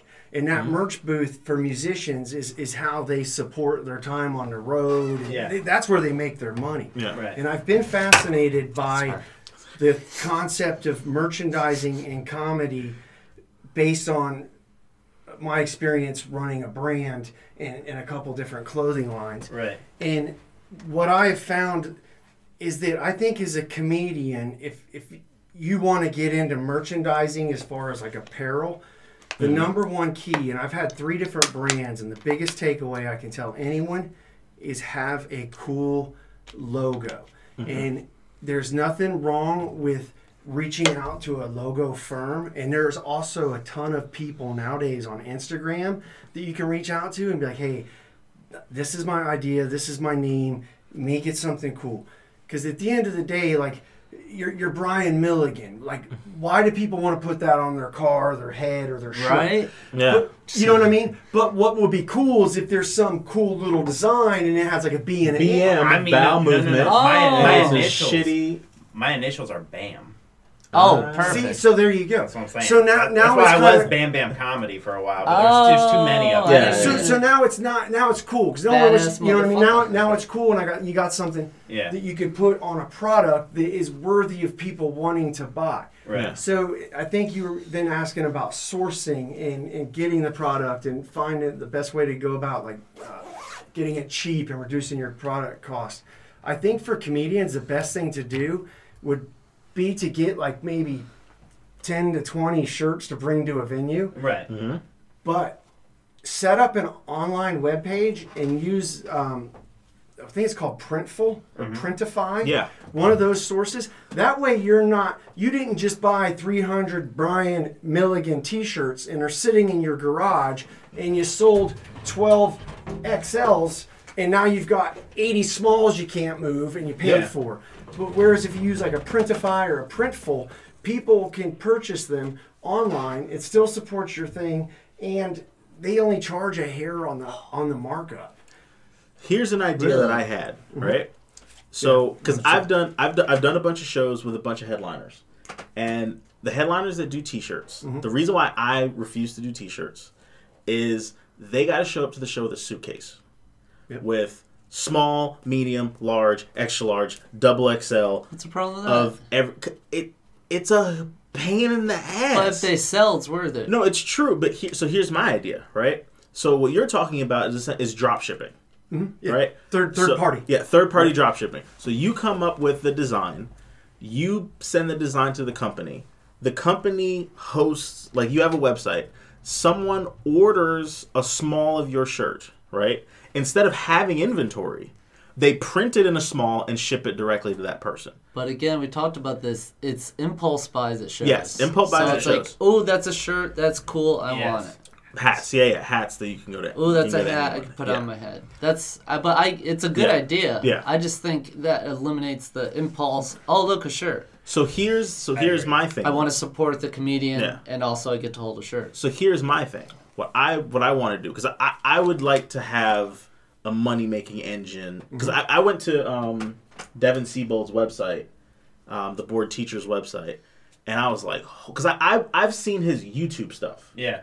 I never actually went just to the Bold Teacher's website. Oh, yeah. I did. It's a hell of a professional, beautiful website. Really? With all of his content from podcasting to YouTube videos to comedy stuff. If you want to buy merchandise, if you want to subscribe, like it's a beautiful website, right? And what I want to do is create something similar, an economic engine website, right?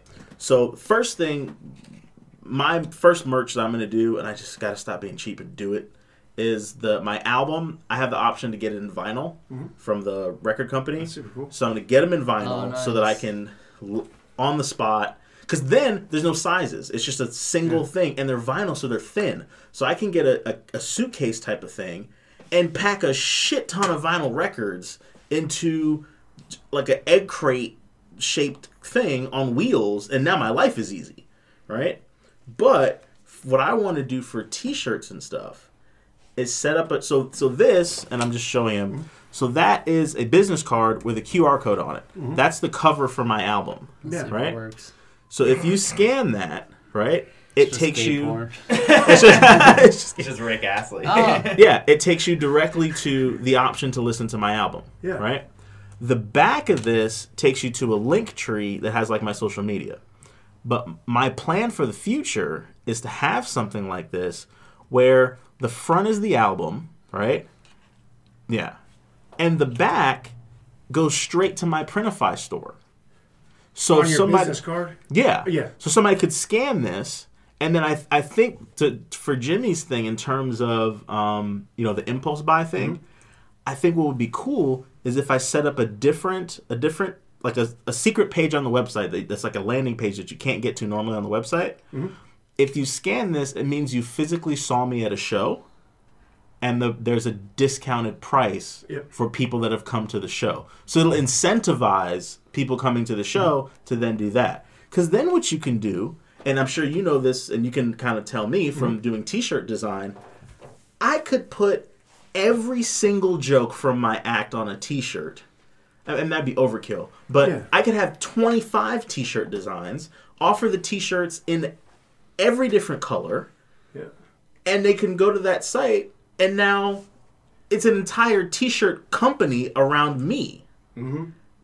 Which is yes, you're going to lose out on some of those impulse people, but I think the people that do go and check it out, I think you'll make a lot more money off of those people if they can just impulse click, click, click, click, click, and then boom, the shirts are going to be shipped to their house. So I think you're on the right track, and the 100% workaround to that would be is like, let's say you and I could turn you on to the different printers and whatnot. Mm-hmm. Let's say like, you know what, I'm going to order 48 shirts, and reach out to me. I'll help you with size breakdown and what works.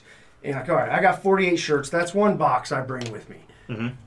From here on out, they're on the website. So now you're carrying one box in. You set up in the back. It's low key. Or in our case, like Weedline Fishing Apparel, that's my brand. Mm-hmm. I sell 10-to-1 hats over t-shirts now. Even in the shops we're in, we move more hats than t-shirts. And I think for the consumer, they can wear this 7 days a week. A t-shirt you wear like once a week, So hats are easier. You just come in. Now you're not worried about sizing. You just got one hat, a cool design, and you don't have to bring in sit on different various sizes. Yeah. Part two of that is, that's actually pretty cool. Mm-hmm. I could see that in black and white on a cotton shirt printed on the front. Like, that's cool, But Shopify is your friend nowadays. Mm-hmm. He's gotta go. No. I have to head out. He's gotta go. No, I'm not joking. I just love Jimmy in his awkward moments. Well, I don't want to interrupt. Hey, love you, brother. Love you too. Good, real quick, I wanted to do a big thank you to Eric. I should probably know this. Sorry, I'm nervous. But I got my car towed in Tampa. Did you know about this? Yeah, Brian told me that you got your car towed. Yeah, and so I used all the money I had to get it on towed. Mm-hmm. And then Eric put together like a mini comic GoFundMe. Mm-hmm. And he said you refused to donate any money. Anyway, that was I was extremely grateful. I was trying to mention it throughout the podcast, but that was a collective of all your friends. Yeah, that was like that made me like that was a collective. I was like tearing up because like I sincerely was fucked. Yeah. Because I only had gotten paid for pineapples 1 week. Yeah. And I had a bunch of other shit. Mm-hmm. Like pile, when just like stuff happens. So I was like paying for, had my card payment right there that was overdue, and then all this other stuff around it. I had to get new dog food for my dog the day before because his stomach was fucked up, and then bam, no money. Yeah. On top of that, car towed. So I was like completely fucked. So that was like one of the coolest things. I wanted to thank everyone. Especially, so everyone, but But yeah, so you guys keep going. Sorry to interrupt. Yeah. Good seeing you. It was a blast. Great podcast. Yeah. Have Jenna call me if you can. Oh, yeah, I will. I'll see what I can do. See you guys. Have a good night, man. Shopify is your friend. Okay. It is an amazing website. It's like $30 a month, and there's a slight learning curve, but it is so user friendly. You can literally upload your products. You can change them. You can inventory them. It'll create your shipping labels. You can put in your photo. You don't even. Web guys are going to shoot me for this. Yeah. It eliminates web guys. Yeah. And it creates a nice professional product, and it looks good. And it allows you all that control where if, let's say, you run out of your album, you're like, dang, I got to call my web guy so he can click that to off so I'm not selling. You don't have, you do it all yourself. Yeah. If you need any help or any questions, let me know. And the post office will give you, like they'll give you free bags that you can pack shit into. Really? Yeah, it's 100% free. They're called like padded envelopes, or they have like priority flat rate shipping shit. Yeah. And they'll give you as much. You can literally go on the post office website and order as much of that shit as you want, and they'll just drop it off right at your door. Oh, that's awesome. So for those that are interested in branding too, the next level of building on Brian, stickermule.com. They make phenomenal stickers. I've had them sit on signs in Cocoa Beach for like 4 years, and they don't even fade or peel. Yeah. And the cool thing about stickermule.com is your cool photo here. Yeah. You can create bags. They're about 97 cents a pop that have your Christopher Robinson on it. And now when that consumer buys the hat or the product, it comes to them in that bag with all your branding on it. It looks really cool. And the really neat part about that with Printful and Printify, let's say you third party through them buying of your t-shirts, they have it where you can send them your packaging in your bags, and when they send it to the consumer, they will put it in your bag and stuff. Really? And which really reduces the overhead for guys like yourselves that are worried about writing and family time, and do I have time to package this and that? It really helps with that. And if you have any questions on that, let me know. There was something else I wanted to say too. Okay, so also he was talking about logo design and Instagram and all that. Fiverr is huge. Yes, Fiverr. I wanted because Fiverr. Have you ever used Fiverr? I'm very familiar with it, but I got guys that I source out to now that are through the roof and maybe $100 to $200 a design. Okay. That are phenomenal designers. They're that level. That's the thing though. Like, so for all levels, because like $100 to $200 is feasible for somebody that's like got a little bit of cash, but somebody who's like flat broke, Fiverr you can go on and it's like it might be $40 or something like that. You know what I mean? To create a basic logo, but in all of these situations, it's almost you get what you pay for. 100%. So you're gonna get a $40 logo, where the guy that Eric's gonna give you, or get you hooked up with, is gonna give you a $200 logo, or like a really super highly professional one. So, but we've used Fiverr a bunch of times, for different shit. My wife. Because one of the things that I want, one of the things that I want for. Again, what I would love for this podcast to become is, and like, I'm glad that you're saying that it is that. It's a thing where new comics 100%. Can come in and, but what I would like for us to do as a community, because we have so many different people with so many different skill sets, is I want us to kind of create an engine, like a system that a new comic can come in and we're all sharing information to get everybody, straight. So, for example, to me, from a marketing perspective, what I think would be so genius is everybody is actively, and I like things. So I don't know, because you heard what I talked about, why I want the car thing to then feed into the podcast, that then feeds into the comedy career, and everything feeds each other, right? Everything would be symbiotic. So that's kind of my vision for all the stuff that I do. Yeah. What I'm thinking is all these comics are busting their ass to get all of these videos of them performing on TikTok, on, Facebook Reels and Instagram Reels, right? If we all started our own t-shirt brands and you only wore your brand to perform in, now those videos where you have 100,000 viewers because it's you doing stand-up, hey, if you like that, give me a follow, and here's a link to my line where the t-shirts come from. Yeah. You know? Cross-marketing. Yeah, cross-marketing. To yourself. Yeah. You know? Yeah. I grassroots a lot of my, like, I wear my product all the time if I'm on stage. Yeah. But subconsciously be like, oh, what's that? And then they'll look us up, you know? Because I don't ever want my comedy to be connected with, because it's a fishing line, but granted, we're funny. Like my posts are funny, and the brand's funny. We're very tongue in cheek. But on stage, you can say offensive things. You know what I mean? Yeah. But if you started a t-shirt line that is specifically like your comedy career, then that you could push hard on your on-stage social media stuff. So here, I'm probably gonna give away a bunch of good ideas here. Well, I'd had this vision. So I grew up surfing and skating. Like that's the world I come from.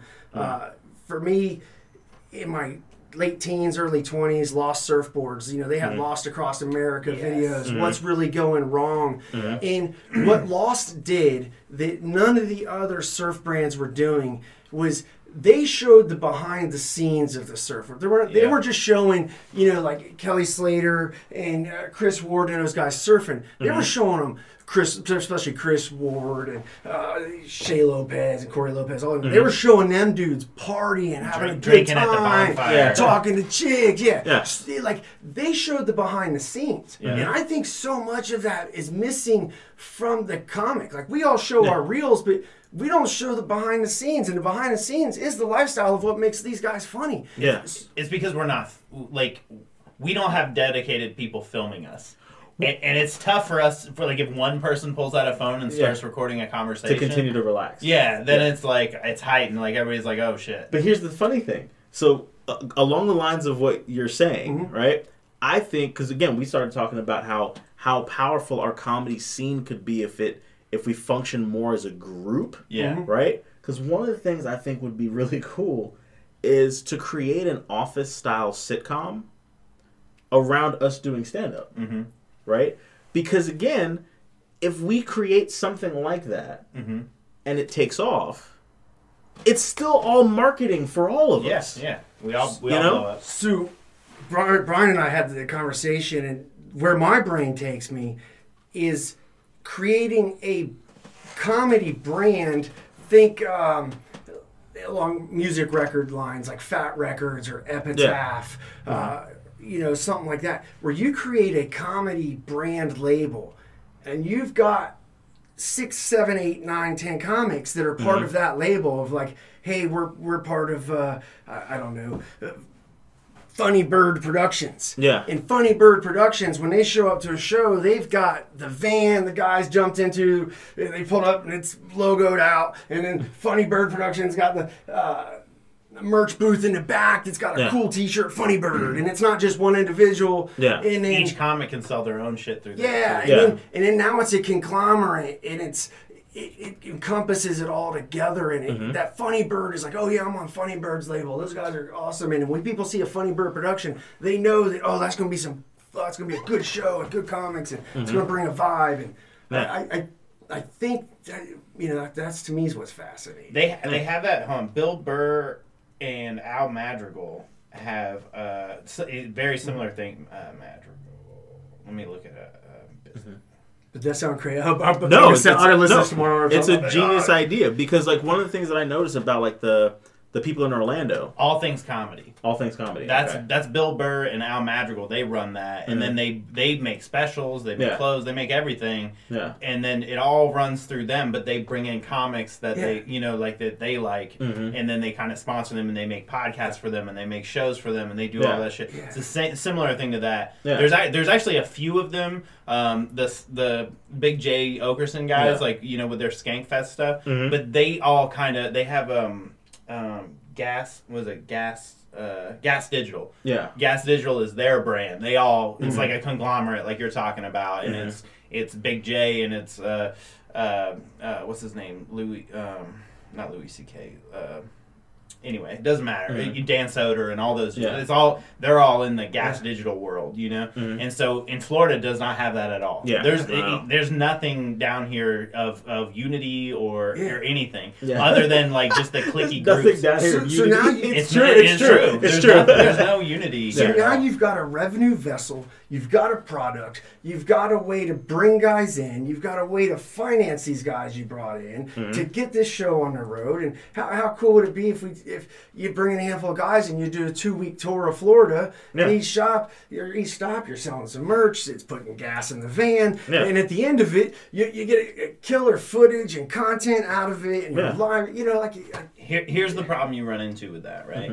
All of these brands I'm talking about are all started by guys who are well established and have a lot of money. Yeah. You know what I mean? And if they're not producing the money, they have enough clout to get financial backers for the business. Yeah. Right?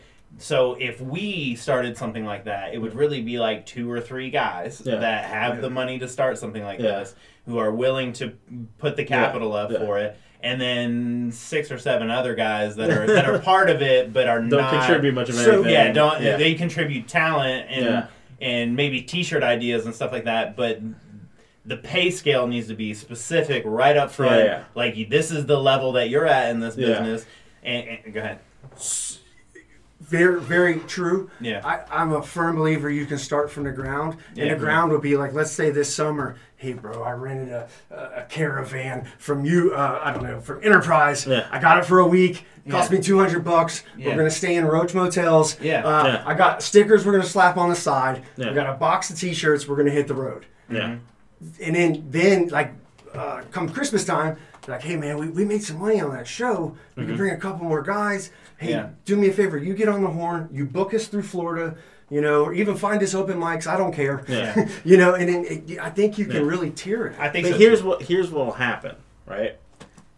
And this is just what happens in comedy, right? You will start that, and you'll start that. No one will participate except for the couple people. It'll build to a point where it's like, oh shit, this is a thing. Right. And then you will get inundated with people wanting to be involved. Right? So it's like, because I've tried to put together even tours, right? And the hardest part about putting together a tour isn't finding people that are funny. It's the people to do the work. You know? So I think, because it's hard. Because, for example, like, if we were to do something like that, I'm starting my road comic thing, right? I wouldn't want to do the road comic thing underneath an umbrella with other stuff. Because that's, like, something that I'm doing. Right. So the thing that you what you would struggle with is certain people are going to start to become the stars of the show, right? And they're going to start to feel like, well, if I'm I should the most popular one, then I should be getting around, and then this will start to be blah, blah, blah. So would it be amazing to do it with like a big-ass group, and it's like Florida comedy thing? That'd be incredible. Well, I just don't think... Here's one thing that I heard recently. All right, Rudy said that he went out to Bullenbush, I think, or one of the Orlando open mics, and he had a really good set, and he got off, and he was talking to, like, the hang, you know, and he was talking to a bunch of people, and, like, 3 different people came up to him that night and said, I don't know what you guys got going on over there, but the Melbourne comedy scene, like, almost everybody over there is funny. Like there's, like, across the board, the people that spread out, that are going out and doing the shows and stuff, like, they're already starting to make a name for themselves in Winter Haven and Orlando and stuff like that. And so they literally said, like, 3 different people that same night to Rudy, like, hey, man, the Melbourne comedy scene is funny. So we already have that going for us. You know what I mean? And what I think is really cool for us, and this is like all what this podcast is all kind of about, is we're blessed in that we're small. You know? Because could you get all of the Orlando comics together, all of the Tampa comics together to do a conglomerate type of thing where we're all on this mission together? It would be very difficult. Just because it's just so big and there's so many different personalities. It's such a different world. I think for a smaller community like ours, number one, I think it'd be easier to do. I think it'd be possible, number one. And number two, I think would be controllable. Yeah. Because I think here, the only concern that I have about the growth in our scene that we have here is you can't have too many mics in a small area, right? Mm-hmm. To where it's like, okay, well now there's like 3 people trying to run mics on the same night on spread out. Like there's one in Cape Canaveral and there's one in Cocoa and there's one in Palm Bay, all on the same night, and it divides the thing.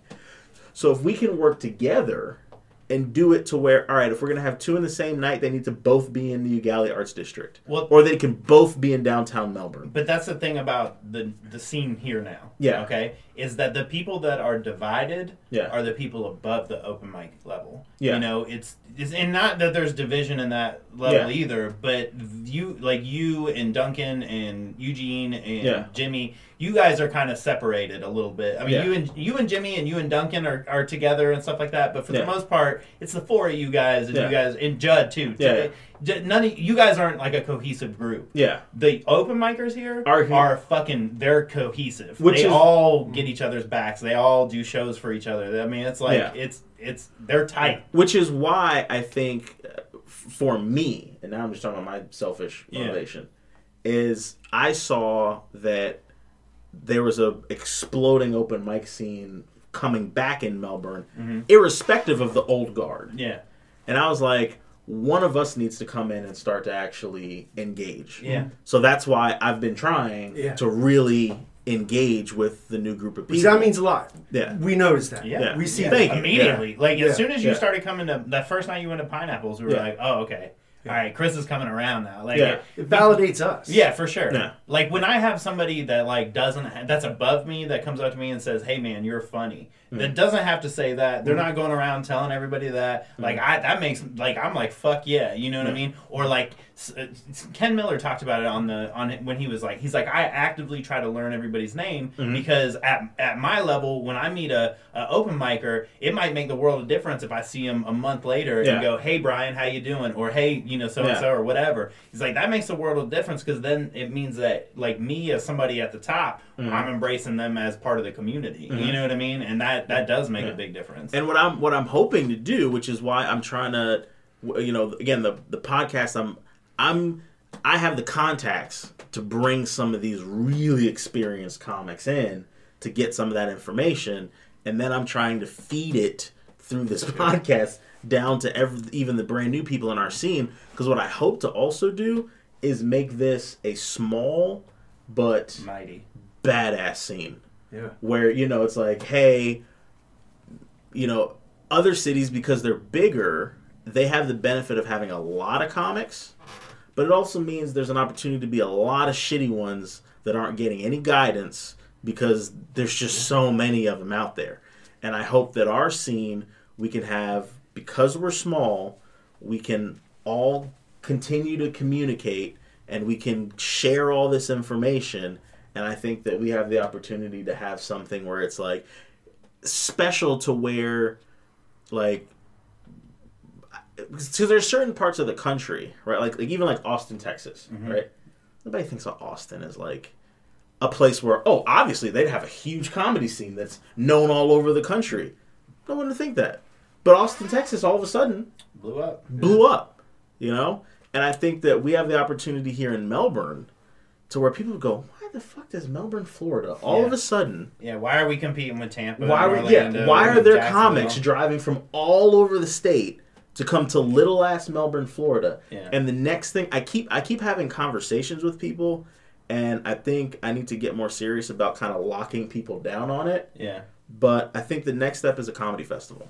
Oh, hell yeah. But it's got to get... We have to get all these mics to a point. But if you think about it, if we have all these different mics, and my vision is, I mean, we have downtown Melbourne, we have the Ugali Arts District. Yeah. 2 really unique kind of spots, you know?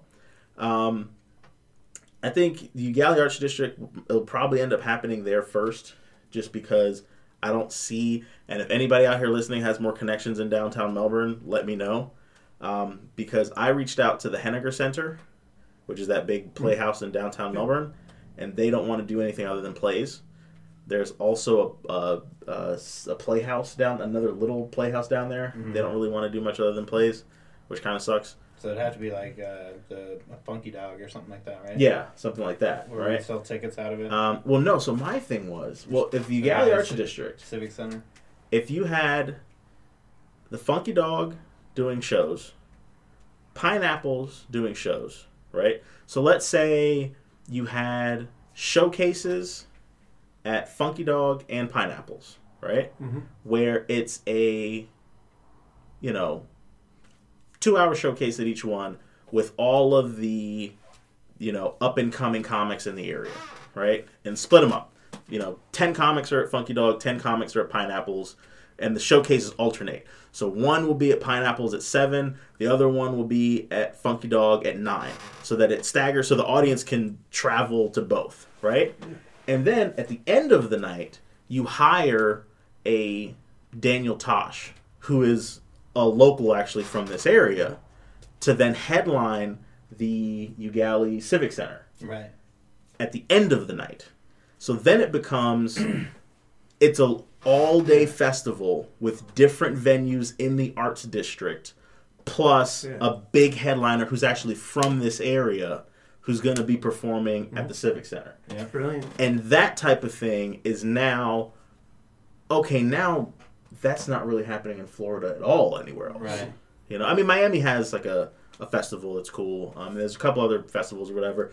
But for a town like Melbourne, like for Brevard County to have something like that would be insane. Well, they do multiple music venues down in Ogalli, or multiple music events down in Ogalli with a bunch of bands just like that. So, so they have a music festival. The template's there, and I think that market and those businesses are primed for that kind of setup. So I don't think it's unrealistic to be able to pull that. But then we'd have to get the businesses on board to help cover some of the expenses of the theater, of the headliner, of all of the operating costs. But here's what's interesting, though, and I do know this from being in the Chamber of Commerce and stuff. Mm-hmm.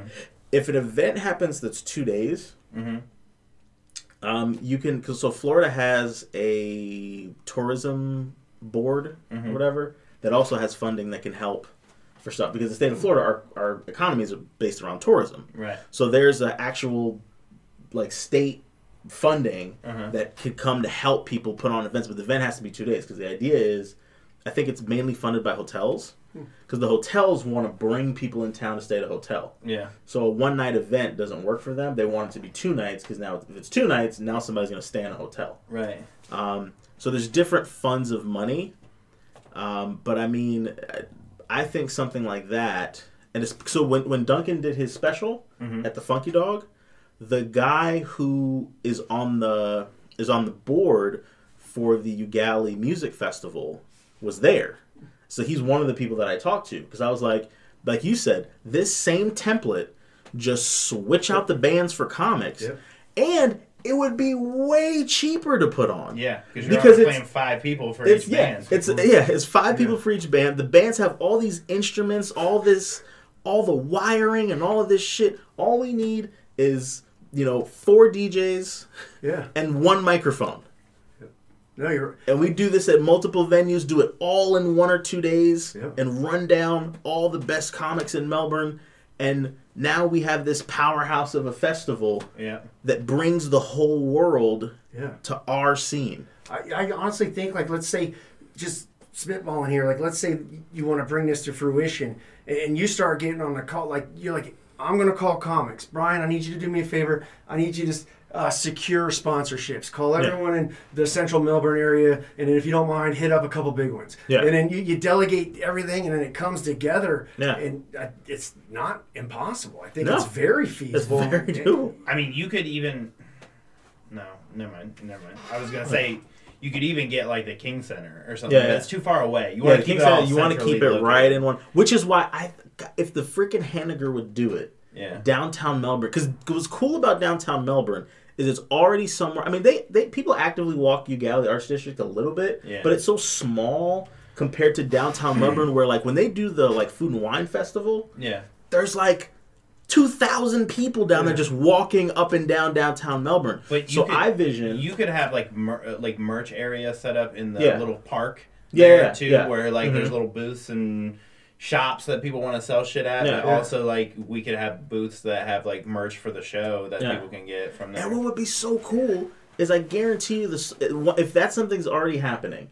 And again, the thing is, you can bring a wealth of comics. Yeah. Food trucks. So I mean, the Salty Fox could have a little show in there. Yeah.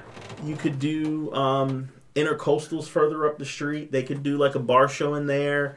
Pineapples and so that's 4 venues with small shows with newer comics, and then boom, the big show. I was smiling at Brian like a weirdo. You made me think. You know what would be cool too is they got that little band shell amphitheater down in that area. Absolutely. That's where you put like Mark Andrew or Dorian, the guys that are like clean. Absolutely. Cool. Put them out. Like they're awesome. You know? Yeah. Especially Mark. I love Mark Andrew. Yeah. He's such a good human, man. Yeah, dude. Paul Jensen headlines the amphitheater outside with Mark Andrews and a couple other clean comics to open. Like Curtis Bateman does like church shows. And that's the thing. Really we could pull in headline like Frankie Paul. We pull in headliners that are somewhat local to us. Yeah. That aren't gonna cost us an arm and a leg. Yeah. Might cost us a couple $100 or something like that to get them there and do 20 or 30 minutes or whatever. Yeah, I agree.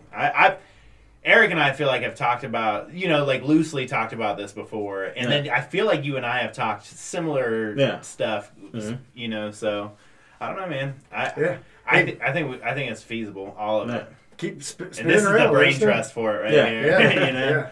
So. No, I think because we have all these mics that are now popping up all over the place, and I think we keep these organized, keep everybody working together, so nobody's like, we have this 2 mics on the same night on the other side of town, so people are, splitting the thing up.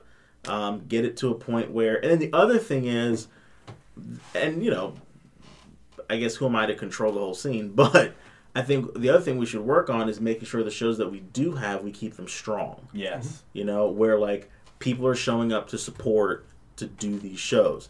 And the other thing that I think that a lot of Melbourne comics aren't aware of, or maybe you have to be aware of because you see it happening, but I don't think people are registering. The Orlando comics are coming here. Yeah. To me, there's no reason for anyone from Brevard County to be going elsewhere to do an open mic, unless you're trying to get in front of like a booker who you want specifically to see you or that sort of thing. But like, every Monday night I'm out of town, we should for the most part be around here. That's the problem that we face though, is we don't have enough showcase shows. Yeah. Like you were saying, we have a populace of open mics. Yeah. But really what we need are strong showcase shows that are other than Pineapples, because in reality, but Blind Lion is awesome. Oh yeah, so, I always forget because it's not right here with us, and Judd is off doing his own thing. Yeah. Blind Lion is definitely the strongest or the second strongest show in Brevard County. Yeah, it's so good. Anyway, but even Jimmy's slowed down on the Friday night beachside shows. Yeah. So we have a market for more showcase shows that are really strong that will get more people here as well, not just Tuesday nights. And if we do that the right way, we can even we can build it up to ticketed shows, how Jimmy does. Jimmy sells tickets like crazy for his Friday night shows. Yeah. I did literally the one that had the least amount of people, and there was still 50 fucking people. Let me tell you another thing that we can do that has been done around here before. If so let's say, and this we have to do, and that's why I'm trying to get. I want the Funky Dog because I gotta keep hounding that guy. I'm not familiar. It's right next to Pineapples. Yeah, it's in the Ugali Arts District. It's just a perfect room for comedy. It's just perfect. It's a brick wall stage. It's where they do improv comedy. Comedy, yeah. But somewhere like that, right? Or if the Blind Lion was bigger, but it's just such a tight room. Yeah. But I tell you the other thing that we can absolutely do and we need to start doing, and it would work really well with this freaking podcast. So I need to make this happen. One of the things that you can do is, let's say you see a comic, I don't even know, Tony Hinchcliffe, right? Mm-hmm.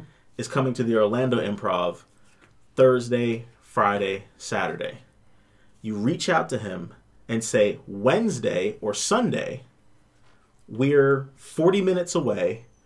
We're going to pay you $500, right? and we're going to come pick you up. It's not a lot of money, but he's already nearby. It's an extra quick $500 in his pocket. Come over, do the podcast. We'll take you from the podcast to the venue. Yeah. We all put on a show, right? So now you can very quietly build a showcase where you're bringing in bigger acts that are going to pack larger venues. And like you said, build a brand that's known for doing big things just based on the fact that we have an improv at least reasonably close, you know? I feel like we should start doing that with like comics that are definitely big. Like Esther Koo would be like a good one. Oh yeah, who's like like somebody that you can personally reach out to, and she knows who you are, and she sells tickets herself. You know what I mean? Mm-hmm. She might not be the biggest comic out there, but she'll get butts and seats. Yeah, for sure. And like, because I feel like with these shows, like there's a price cap that's like too high. You know what I mean? So if you're selling $10 or $20 tickets, you're going to get butts and seats. But if you go up $30, $35 tickets, which is what you're going to pay for like a Daniel Tosh or like somebody at that level, even maybe Tony Hinchcliffe now, because he's kind of blown up. But that's the kind of, you're going to have to compete with those type of ticket prices if you're going to pay the venue and pay the comic itself, you know? So you need somebody that's like still. Well, I don't think we pay the venue. I think it's a door. Or wherever it is. It depends. If Funky Dog, you're gonna have to pay them. You know what I'm saying? Because there's nothing. There's no bar for them to. Well, no, they sell beer and wine and stuff. All right. Well, maybe they'll make a little bit of money off that, or not a little bit, but still, like they're gonna want something as well. So I feel like.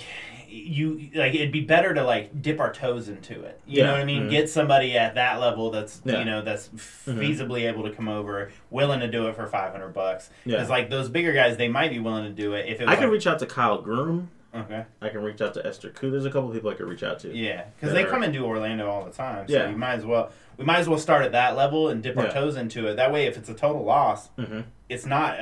We're not still on the line for giving somebody $1,000 or whatever it's going to end up being to get them out here. Yeah, we're a couple $100, and I'm willing to bet we could probably get Esther Koo like $300 cash. You know what I mean? Like, hey, we'll give you $300 cash and a ride back and forth. Yeah. Here's where it's neat. When I lived in New Smyrna, this guy Mark, owned a bar called Flagler Tavern. And Slightly Stupid was touring through Florida at the time. And he reached out to him. And Miles, I think, the two main guys from Slightly Stupid, this singer and guitar guy, I feel like an idiot not knowing their names. They came and they gave him a price. They said, hey, we'll do it for X amount of money. Yeah. Mm-hmm. He brought them into his small, cool little bar for an acoustic set. And people paid out the wazoo to see them. Yeah. And I think, man, that's where the angle is. You're like, hey, well, I got Tosh coming to a 200-seat room. The ticket's going to cost you $150. Yeah. But you're going to see. But you're going to be sitting right in his lap. People like that stuff, man. I mean, granted, you limit your market, but that market exists. That's why I think dipping the toes in is a good idea, because we could potentially do that for somebody that's a little smaller but will still sell tickets, and then take profits that we make and reinvest it into somebody bigger and bigger and bigger. Yeah, because like if you start a production company with this, it's not going to be a situation where like you go out, you do your first show, and now your production company is successful. It's definitely a situation where nobody's going to make money on it for 6 months to a year, but we're going to constantly reinvest the profits of it and get bigger and bigger shows going, and then really perfect it. You know what I mean? So that's how I feel. I am literally messaging Esther right now. There you go. Man, I can't tell you guys how grateful I am for the opportunity to have been here. Oh, yeah. This has been a good time. Thank you for coming. This is awesome. Yeah. I hope I didn't ADD through the conversation. No, this is great. We're at over 2 hours now. Yeah. Do you wanna just do plugs and get out of here? Yeah. Okay. I am roasting Eric Erlacher tomorrow. If y'all want to see a funeral, come to Nightshade Lounge tomorrow because I'm going to bury his ass. Wednesday I have Lizette's at 7, and then Thursday I'm on the road in Port Orange with Eugene. Mm-hmm. So, what you got, Eric? I'm actually here tonight to say goodbye to Brian, since I will be roasting him tomorrow. And then I'll just be doing Mugsies on Thursday, and then I want to say February 24th is a Thursday. I got Madcaps out in New Smyrna. Rob's on that, or Tim Blaylock's on that bill, and so is Roy Shepard. So that'll be a fun time as well. Oh, follow me as well, Brian Milligan Comedy and Double E Comedy. Okay. And then I got Wednesday, I'm going to be at Arts Garage, which is down South Florida, like kind of Fort Lauderdale area. And then I'm going to be hosting Jimmy's Kava Bar Show Friday the 10th. And that's the main stuff I got right now. So thank you guys so much. Oh, as always, listen to the 60/40 Rules, which is my comedy album on Spotify and all that stuff. So thank you guys so much. This has been the Funny Style Podcast. Later.